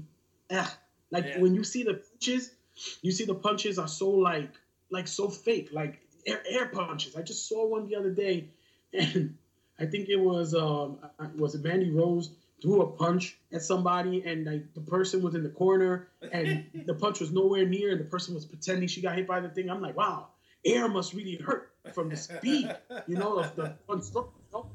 I'm like, whatever. Or when that other girl kicked the blondie in the face. Oh my God! When Brie Bella kicked Liv Morgan dead in the face, bro. And for me, it's like the only one there is Becky Lynch, and she needs to give up the man gimmick thingy, because you know what? And it becomes political. It becomes, you're throwing politics into wrestling. Leave it out. Leave this whole new society stuff out. She's taking the whole thing about the man thing, and now she's the villain, because you think about it, men are always bad to women, which is not true. Yeah. But that's what you're going with. And you're showing that, and then you're giving her the title with, oh, now she's threatening the other women in the thing, just a man behavior. You're making it a whole feminist thing, and it's just like there's no place for it. It's like there's no place for politics in sports, for ESPN to be doing the garbage they do. They need to leave it out. Come on, let's go back to the days of good versus bad. That's what wrestling used to be, Yeah, and I think the whole Becky Lynch thing, and you heard what Road Warrior Animal had to say about it. And I agree with him, but people calling him sexist and this and that. Why? Mm-hmm. Because he had a difference of opinion. Yeah. Because I don't agree with you. Now you're gonna label me and try to ruin my career. Like, what happened? We're entitled to opinions. Yeah. And the thing is, it's not like Road Warrior Animal's a nobody. Like, he's a freaking legend in the sport. Like, he's probably part of, and for me, I mean, I know a lot of people believe that the Legion of Doom are probably the best tag team of all time. I think they're top 3. I'm more of a Steiner brother fan, but the Legion of Doom are, measuring sticks when it comes to tag team wrestling. No doubt about it. And Road Warrior Animal is a freaking legend, and if he has an opinion about something, you got to think his opinion should be respected at least. You know what I mean? He goes rogue on some things, but yes, for the most part, I agree with him. He said some things that I'm like, shut up, Animal. Don't say anything on that. But it's like Jim Cornette. The only difference is that Jim Cornette is respected because he has those extreme lefty views at times, so they respect him. But Jim Cornette says a lot of valid points. Yeah, he does. I like Jim. And people don't. And people will take Jim Cornette's word and go, okay, this is that. Except the Young Bucks fans who get mad when Jim Cornette talks about the Young Bucks. Yeah. That kills me. No, I like Jim. I've always liked listening to Jim Cornette. And the funny thing is, as much as people think he's insane and crazy, I like Vince Russo too. Even though Vince Russo's a little weird, but I like hearing, his opinion on stuff and all that. Because one thing you can't take away from Vince Russo is, with Vince McMahon as his filter, he was a part of that era of wrestling where the WWE was at its peak. He was a part of it. And that's one thing you can't take away from Vince Russo, even though a lot of people blame him for the death of WCW. Let's be real. WCW was dying before Vince Russo got there. Yeah. I still don't understand why WCW just didn't sell to Jerry Jarrett. Or Jarrett, yeah. Yeah, Jerry Jarrett made the offer, and they decided to say no to them and sell it to Vince McMahon for $2 million. That still, to me, doesn't make any sense. Why the people behind CNN, TNT, whatever it is, the Time Warner folks, they got rid of. Yeah, what was the premise behind that? $2 million versus, they gave you a solid, what was it, like? I think it was like 10, 15 million offer or something, or more. Because I think they were even buying out the contracts that Time Warner had. Oh, the wrestlers? Yeah, for Nash and Hall, they were buying out the contracts too in their offer. And all of a sudden they're like, oh, we'll take the $2 million. Yeah, they took the money from Vince, and then all those wrestlers sat for like a year or two before they did anything, and that's why we got the invasion we got. They paid more in the long run. Yeah. And then we got a watered-down, whack-ass invasion of WCW guys when we could have got right off the bat Goldberg and the NWO and Sting and all these other guys. Instead, we got Chuck Palumbo and Sean O'Hare, and who are not bad wrestlers, but let's be real, they weren't the face of WCW. You know what I mean? We also got the best tag team in the world, though. Sure. Billy and Chuck. Billy and Chuck, yeah, sure. That's the best thing we got out of Chuck Palumbo. Even though we did get his motorcycle gimmick after that too. I don't know if you remember that one. Oh yeah, I remember that.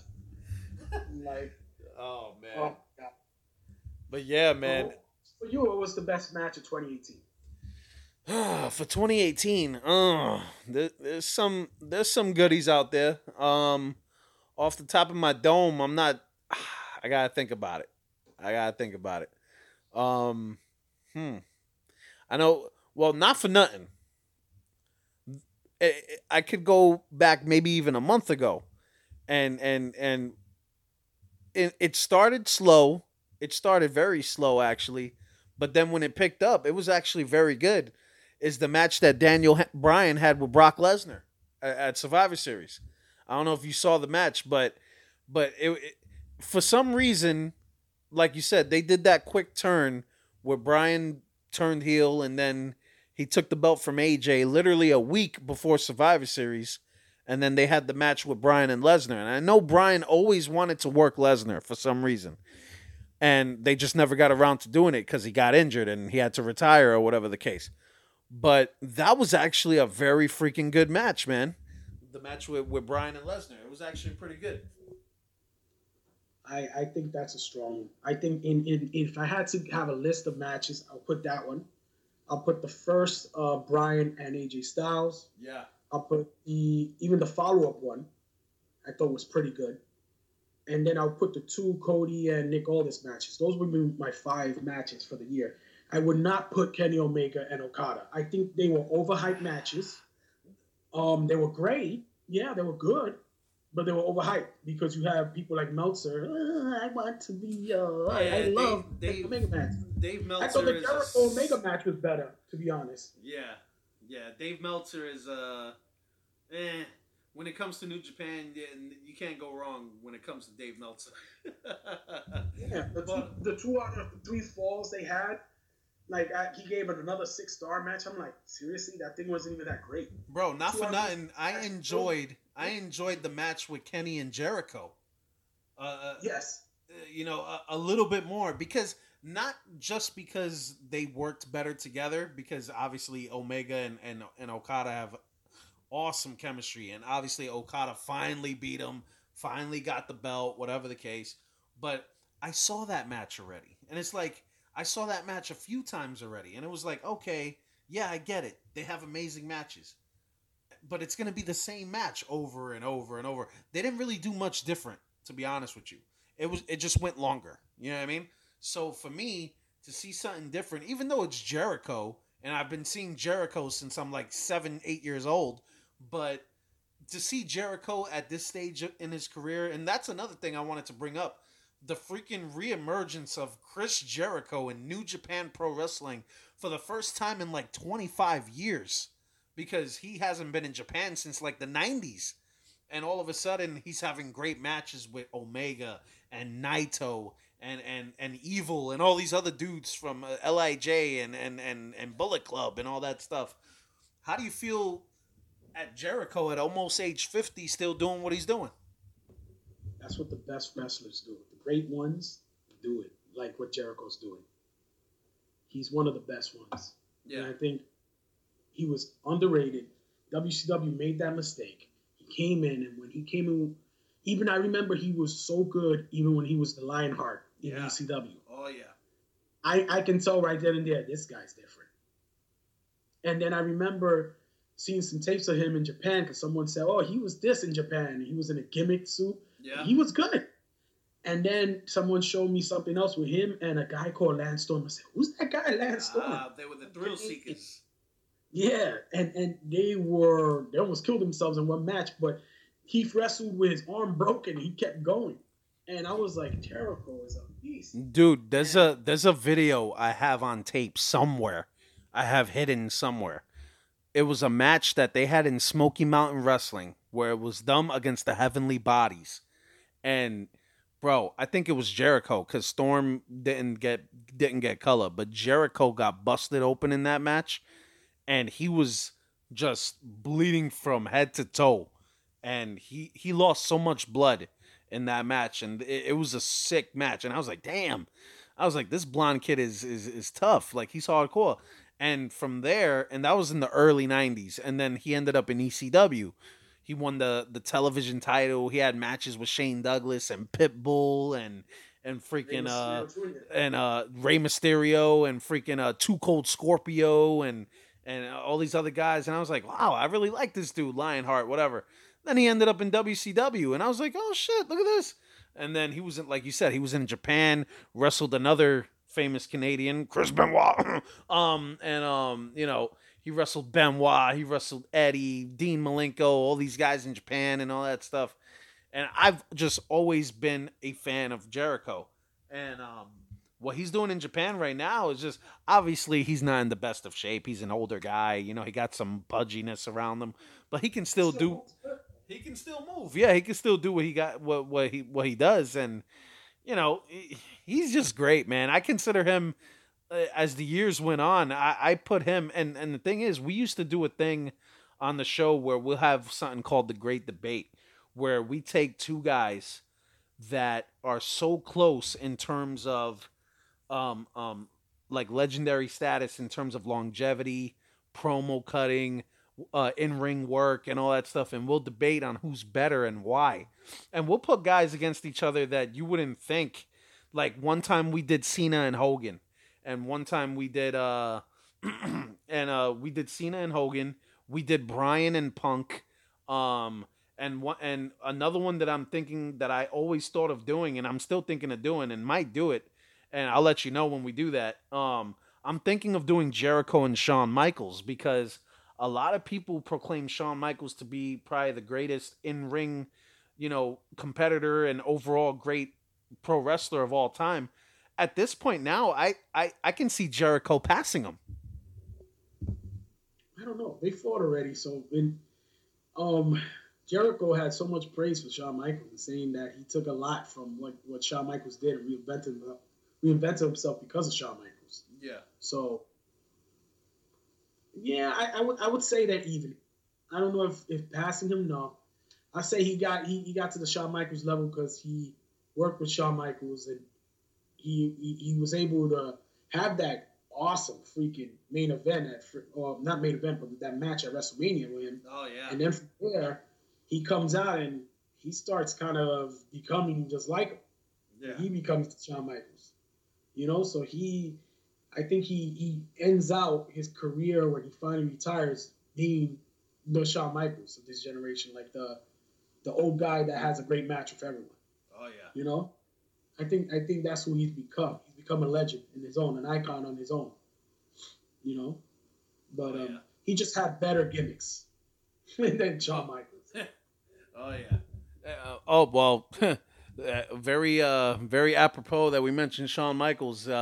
In 2018, he made his return to the ring for an Abu Dhabi show. For Saudi Arabia, of all places, got Shawn Michaels out of retirement. But was it against AJ Styles? No. Was it against Daniel Bryan? No. It was a tag team match. Him and Triple H against Undertaker and Kane. What a way to come back. Yeah.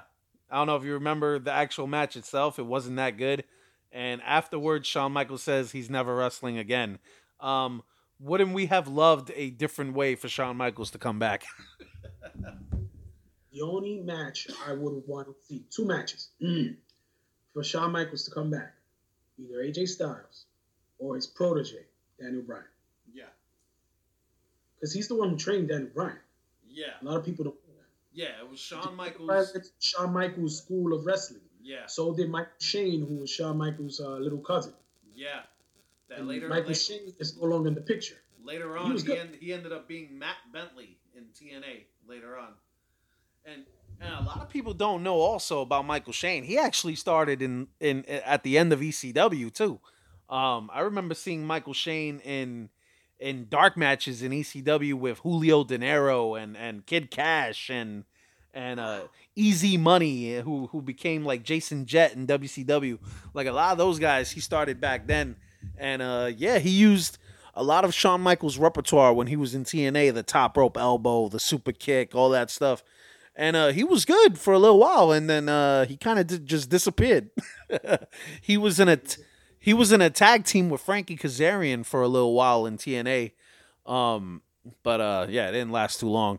But yeah, Shawn Michaels trained Daniel Bryan. William Regal helped train Daniel Bryan, and another guy who was in that class with Daniel Bryan and Shawn Michaels' school was Brian Kendrick, who made his comeback to WWE for that 205 Live show, and he's still hanging around.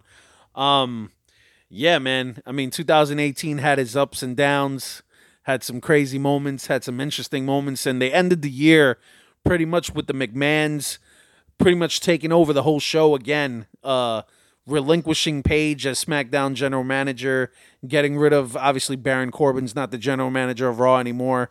And, they're saying they're listening to the fans. This is going to be a new era, and they're bringing up new stars.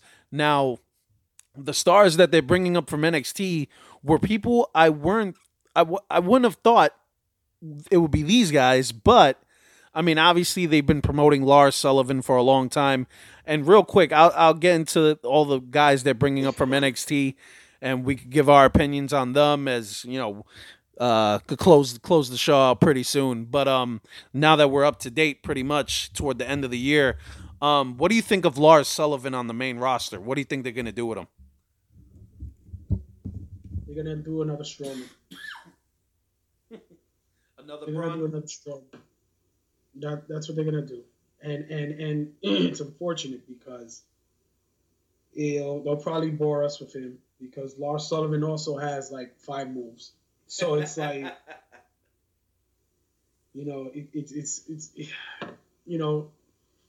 I personally would like to see Lars Sullivan and Strowman as a heel tag team. Wow. And probably plummet. What's that team that the Bludgeon Brothers? I'll throw them in a feud with them. Yeah, I think Eric Rowan is pretty much on the shelf for a long time. I don't know what they're gonna do with Luke Harper. Bray Wyatt has been putting out like cryptic tweets for like the past few months. He made another return, I think, at the Holiday House show this past week. So there's a rumor going around that Luke Harper is gonna join back up with Bray Wyatt. I don't know what they're gonna do with that, but yeah, Eric Rowan has been injury prone most of his career, so I don't know how long he's going to be out, but yeah. I mean, Luke Harper's still around. Let's see what they do with him. I'm not sure, but yeah, Lars Sullivan, man, I saw him at an NXT house show a couple months back. He had a match with Keith Lee, as a matter of fact, and that was an interesting one. But Lars Sullivan, yeah, he's a big dude. He has a couple of, big moves here and there. He's a thick guy. He's like, over 300 pounds, only like 6'2". He's not that tall, but he's huge. Think about it. History repeats itself. Look at the 80s. Okay, you had One Man Gang, Big Boss Man, Hulk Hogan. Who else was there? All these big guys.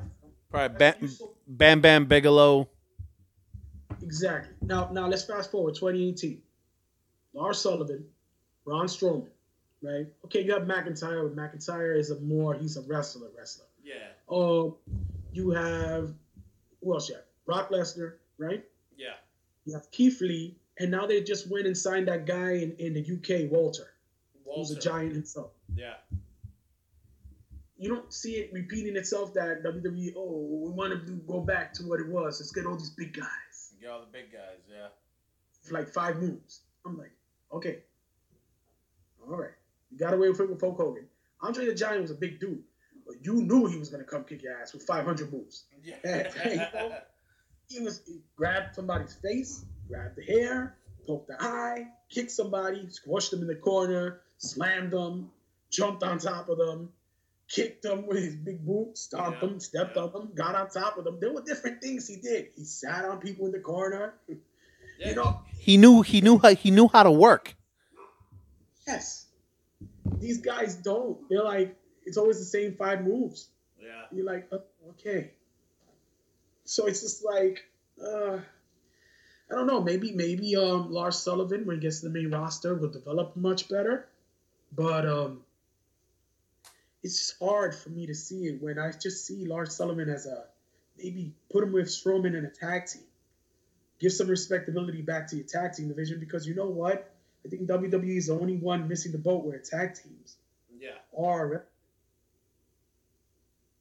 Yeah, and the thing is, which brings me to the next two guys that they're bringing up from NXT, which I was kind of shocked because I feel like these guys could use a little bit more seasoning, but they're bringing Heavy Machinery from NXT up to the main roster, which makes me think that they're just desperate for new tag teams. That just reeks of desperation to me, because I don't know how Heavy Machinery is getting moved up, and these guys pretty much just made their debut like last year.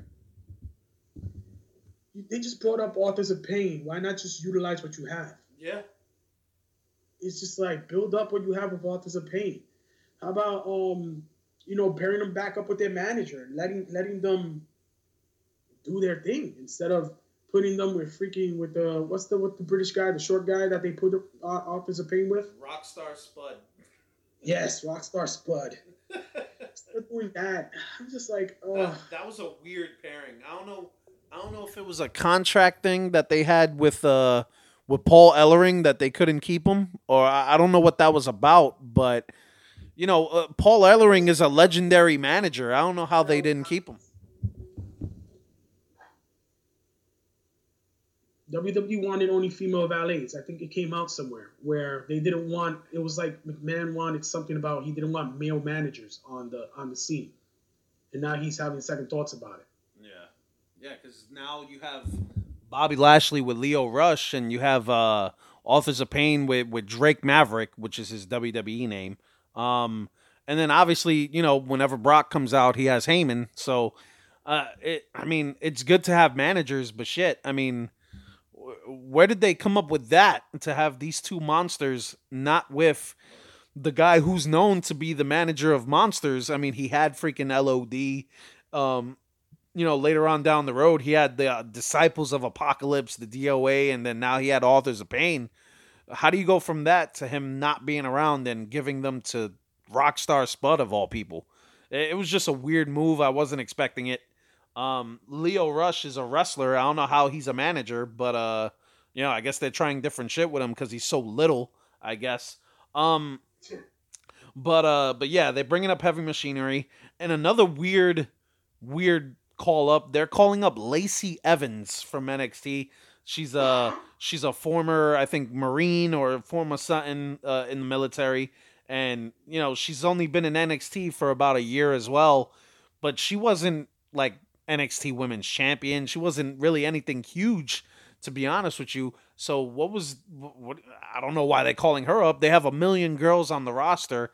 They bring in her, and they bring in Nikki Cross, who I thought was already brought up to begin with, who I thought they should have just brought up when they brought Sanity up. But they're bringing Nikki Cross, and they're bringing Lacey Evans. And for me, the biggest call up from this group that they're bringing up is EC3. Now, what roster do you see an EC3 going to, and is he going to be used as a star, or is he going to be a bust? Damn. That's the first guy they needed to call up. Damn. I think they're going to drop the ball on this one. If they dropped it with Lashley, they're going to drop it with EC3. I would put him on SmackDown. Yeah. I would probably have him feud with AJ Styles and have him get over. Yeah. If it would, but I think they're gonna just drop it. They dropped it with Bobby Roode. They had a chance with Bobby Roode. I was just about to bring that name up. and I feel it's just the same thing. It's just gonna be the same thing, more of the same. They didn't even make it work in NXT with EC3. I'm looking at WrestleZone right now as it was speaking, and it says Edge and Christian gives praise to EC3 and other WWE call-ups. But yeah, you can praise that, but it's like, what's going to happen once he's there? Yeah. Mm-hmm. It's a different story. I just feel it's just it may not be. It may not work out. Yeah, I mean, EC3 didn't last in NXT but for a few months because he made his debut the same time as Ricochet. Same time he was in that ladder match for the North American Championship. That was his first match. It was him, Ricochet, Adam Cole, a whole bunch of them. And that was his first night. And that was like maybe 6 months ago. This is a very quick call up to the point of why was he even in NXT to begin with? If you want to make him look strong, make him take the title off of Rusev. Oh, the U.S. title, yeah. That's what I would do. To make him look strong and make him give Rusev problems. And they'll be like, wait, what? Speaking of that U.S. title, what's going to happen with Nakamura in 2019? I think he's going back to Japan. Yeah. Think he made his money and he's out? Yeah. I think he's out. Everyone talks so high about all elite. I really think a lot of these people, you're going to see them again. They're going to leave. It's going to look like they're going to disappear. And then you're going to see the Crockett Cup. Crockett Cup is going to come.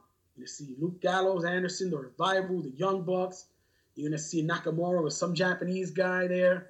You're going to see people. You're going to be like, oh, my God. And somehow NWA is going to get some funding. All Elite may just blend in with NWA. Who knows? Yeah. The guy from the Jacksonville Jaguars, the one who I think is trying to fund All Elite. Yeah. But because he wants All Elite or because he wants something else like an NWA, you know? Who knows? Yeah. It may not be that announcement come a couple of days from now. Because when are these people supposed to make that announcement? On the 1st or on the 2nd? I think around like the 2nd or the 3rd or something like that. Yeah.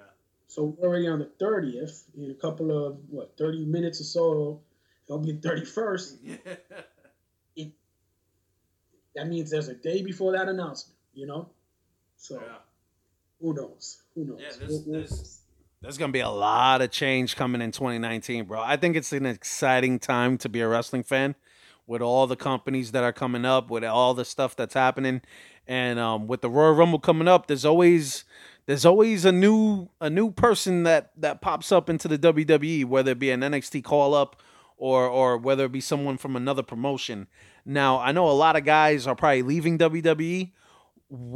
And I know they made an announcement that Kevin Owens and Sami Zayn are on their way back from injury, which is a good thing. We need some influx of those guys back into the fold.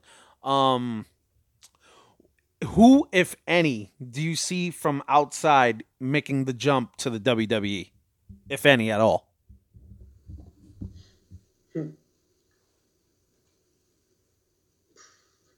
I don't see the Young Bucks. Everybody, they're going to make it in. No. I could probably see Kenny Omega. Kenny? Yeah, Kenny Omega. And then he's probably going to come in thinking, well, I'm going to be a big shot. I'm going to get in. They'll start it out like he's going to be sort of like Finn Balor. Like, wow, look, Finn. Oh, this is that. Look, you're going to make it. You're going to make it. Look at you, Finn. You're at the top. And then, there you go, Finn. You don't think they'll give him like an AJ Styles treatment?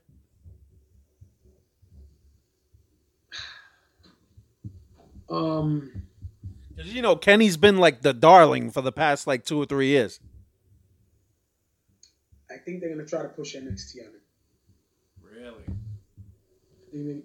You see, when AJ Styles came to the WWE, TNA had the same style of camera angles. So AJ Styles he already knew how to adapt to the WWE camera angles. So NXT, the excuse with NXT, the excuse they use to put you in NXT is, you need to learn how we use our cameras and our camera angles. Yeah. So they can say that, look, you had some great spots in your Okada fight, but you didn't use the camera angles appropriately. And so they'll sell him the NXT angle and say, we'll do look what we did with EC3. He wasn't down there for too long. Yeah. And he'll do that. Fans will be outraged. They'll probably have to then expedite the process, and then he'll be up. but they'll try to blame it on he doesn't know the camera angles and why he shouldn't be the champion. Give him an Intercontinental title or a U.S. title, probably an Intercontinental title. Put him against Seth Rollins. Put him over against Seth Rollins. The match won't make as much money as they thought it would make, and then they'll can the idea of making him the Universal Champion. I'll tell you this: no one will complain about him going to NXT if he wrestles Ricochet. Oh my God, that's an awesome. I mean, I think he'll have much. I mean, obviously, there's major competition he can have in WWE right now. You figure Kenny Omega versus Daniel Bryan, Kenny Omega versus AJ Styles, Kenny Omega versus Finn Balor, Kenny Omega versus Rollins, like you said, are all big matches that he can have right away. But you go to NXT, you could put him against Adam Cole. You could put him against Ricochet. You could put him against Velveteen Dream. You could put him against Matt Riddle, Cassius Ohno. You could put him up against anybody on that NXT roster, and it's going to be a crazy match. But the sky's the limit if they bring him in. He could have an amazing match with pretty much anybody. It's just, will he have that fanfare enough like an AJ Styles had or Samoa Joe had or a lot of those guys that they brought in as of late? Would Kenny Omega be a big deal in WWE? Do you think Vince McMahon knows who Kenny Omega is? Not even sure. But he does know about the Japanese market. Even from, remember when he sent Hulk Hogan with the WWE title to fight in Japan? Yeah. After WrestleMania 9. You know? It was more of to keep Hulk Hogan in the fold, not to get him to go to WCW, but I think, he is aware. Antonio Inoki, that stuff, you know what I mean? Yeah. He's aware of New Japan. He's aware. Well, didn't Hogan wrestle Muta when he had the WWE title right there at that point? Yeah. That was a good match. I think Muta had the NWA title at the time because it was vacated, and Muta had that. Yeah. And Hulk Hogan had the WWE title, and basically Hogan got put over. It was big in the newspapers in Japan. Hogan won. It wasn't a unification match, but it was to see which champion was better. Yeah. That pisses me off. That Muta's like, and even Liger, he recently had his match in NXT at NXT Brooklyn. I went to that one. It's already going on 3 years. I would say at this point, where he wrestled Tyler Breeze. But Muta's like the only dude, like the only major legendary Japanese dude to not wrestle for WWE. I mean, WWE had Tatsumi Fujinami. They had Antonio Inoki at one point. Antonio Inoki beat Bob Backlund for the WWE title, but they didn't recognize it. They had a lot of legendary Japanese guys wrestle for the company, and just as recently they brought in Nakamura, who's a legend in Japan right now. They bring in a lot. They brought in a lot of the Japanese dudes, which they really didn't know how to utilize. And even with Nakamura, they really don't know how to utilize him. If it wasn't for Nakamura's charisma, he wouldn't have lasted as long as he had. But yeah, man. I mean, Kenny's really the only big name I can think that they could bring in now, and it will really mean anything because they have pretty much raped the whole indie scene the past 2 or 3 years, and they pretty much have every big name they can have right now for the most part. I think for tag teams, I would love to see the Briscoes come in. I think the Briscoes, for me, for me, they've been probably the best tag team in the past 15 years.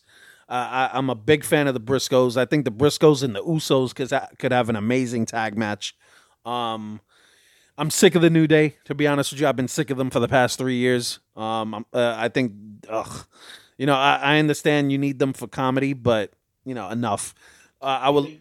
That's what they look at them is. They make money. Yeah. I think they're gonna get their own show or something like that. So that's why. If not, they would have made them heel again. Yeah. A long time ago, made them like bad heels, like at the beginning where they were just evil. Well, you remember when they first came together, they were supposed to be like the new Nation of Domination. But They didn't want that type of militant, like black, evil type character like they had back in the day, because they didn't want it like a negative connotation to it. Even though in the Attitude Era, the Nation of Domination was freaking dope when it first came out. Farouk Ron Simmons played a very, very good angry dude. And he was the leader. You had D'Lo Brown, you had Kama Mustafa, you had Savio Vega, the only Puerto Rican in the group, which was funny. They had PG-13, the two white rappers. They had they had Crush, who had just supposedly came out of prison. It was a funny group. Like but you took it serious. Like it was a crazy group. And The Rock came into the fold, and that's how he got catapulted into his career, because Rocky Maivia sucked. So The Rock was born in the Nation of Domination. You know what I mean? So that's what I thought was going to happen. And then they turned into like a choir singing, comedic, whatever they are. You know what I mean? So I'm just sick of the New Day. Uniform garbage. Everything they do is based off of trends. Yeah. Yeah. So that's what kills it. But it also makes the money. Yeah. Look, to a real wrestling fan, you're like, I'm done with it. To the kids and to the masses, they look at them, oh, that's the New Day. Oh, unicorns. Oh, booty up. Pancakes. Which I still don't get, but I'm like, well, I get what I don't get. You know what I mean? I get it. I get the tongue in cheek, but I really don't get it. I'm like, whatever. Yo, I'll tell you this much. You mentioned MLW earlier. Someone who, when he is seasoned, I would love in 2019 to see Brian Pillman in WWE. Oh, the junior? Yeah. That whole group. I mean, I know Teddy Hart is like blackballed. I know he ain't ever gonna sniff WWE again. But Harry Smith is another one. I probably don't see making a return. But if they can finagle a way to get Brian Pillman into NXT, I would be really happy with that. I think NWA gets them first. Oh yeah. That's what I think. Oh yeah, for sure. I can see because you're gonna have that Killer Elite squad coming back again.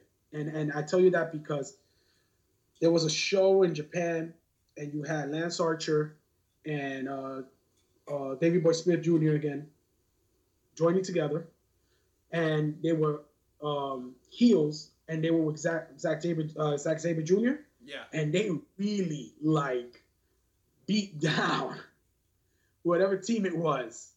I think it was the Ingobernables of Japón. Yeah. I think they beat Ivo Sonata right after they won the thing. They just came in, plummeted them, like ran through them like nothing, just like stomped on them and everything.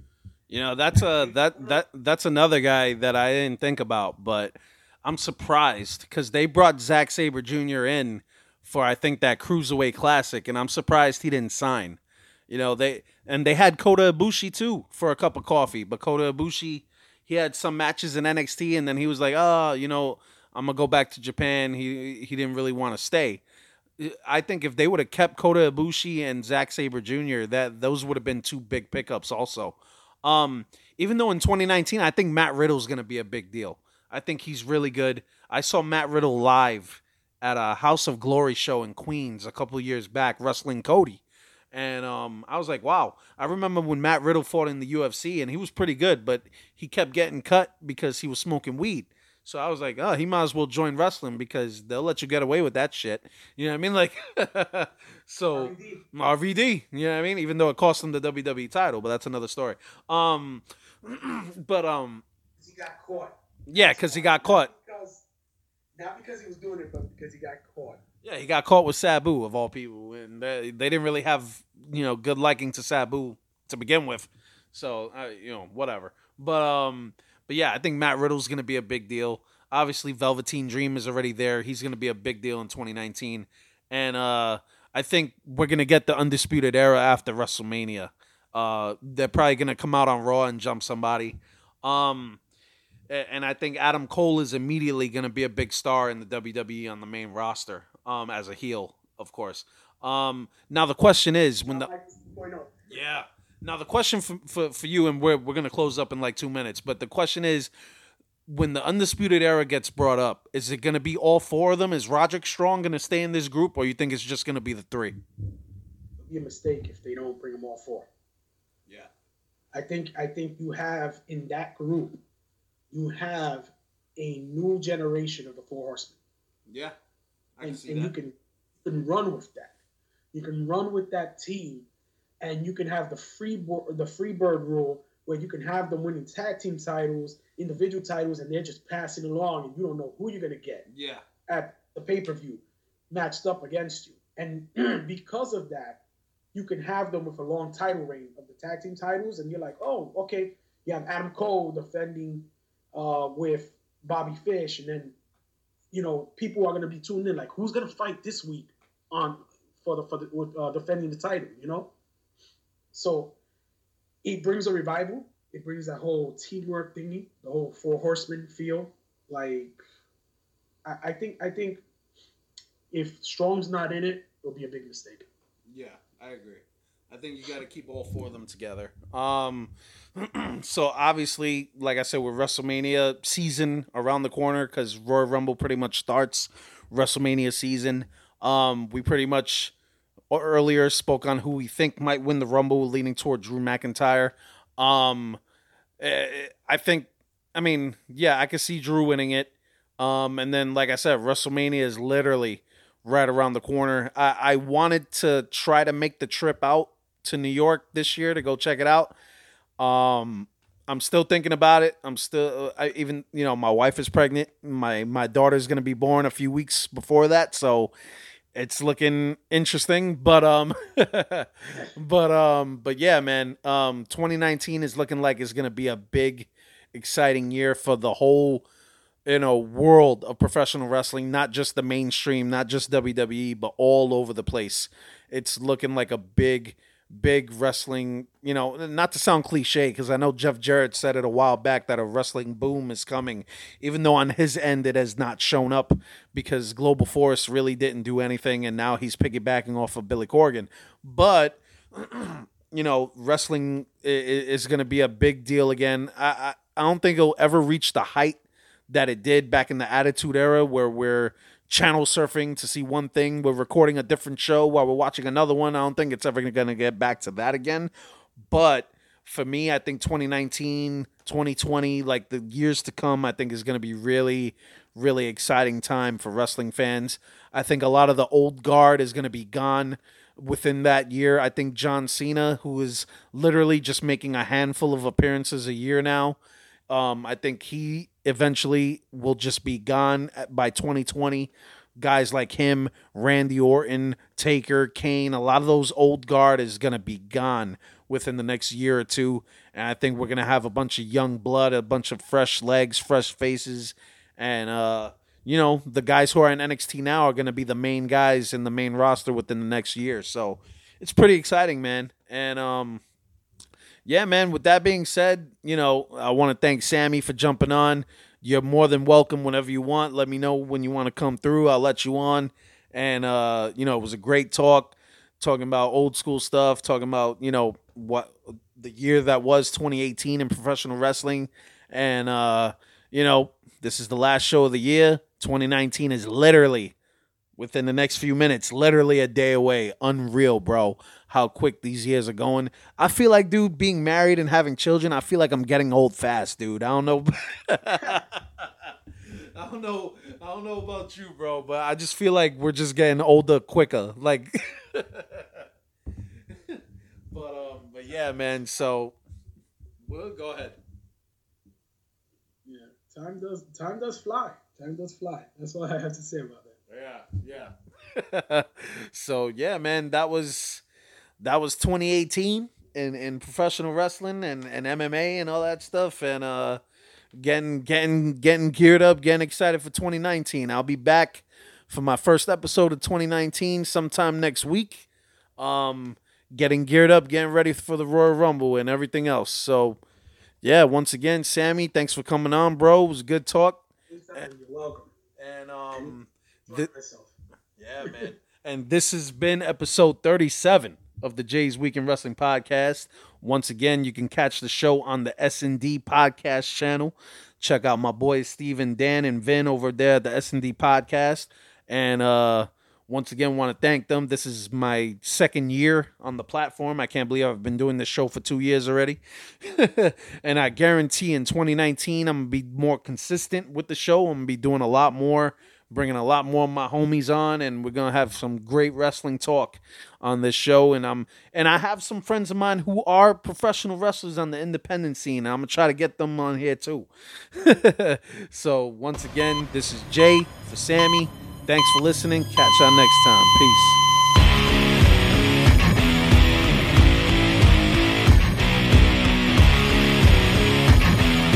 No one will survive. Yeah, no one will. Are you still mixing station gas and oil for your string trimmer, leaf blower, or chainsaw? Eliminate the mess and the guesswork with True Fuel, the original pre-mixed two-cycle fuel. True Fuel is ethanol-free and precision-engineered for small engines, improving performance and extending the life of your outdoor power equipment. And True Fuel is available for both 2- and 4-cycle engines. Empower your equipment with True Fuel. Available at your local Home and Garden Center today.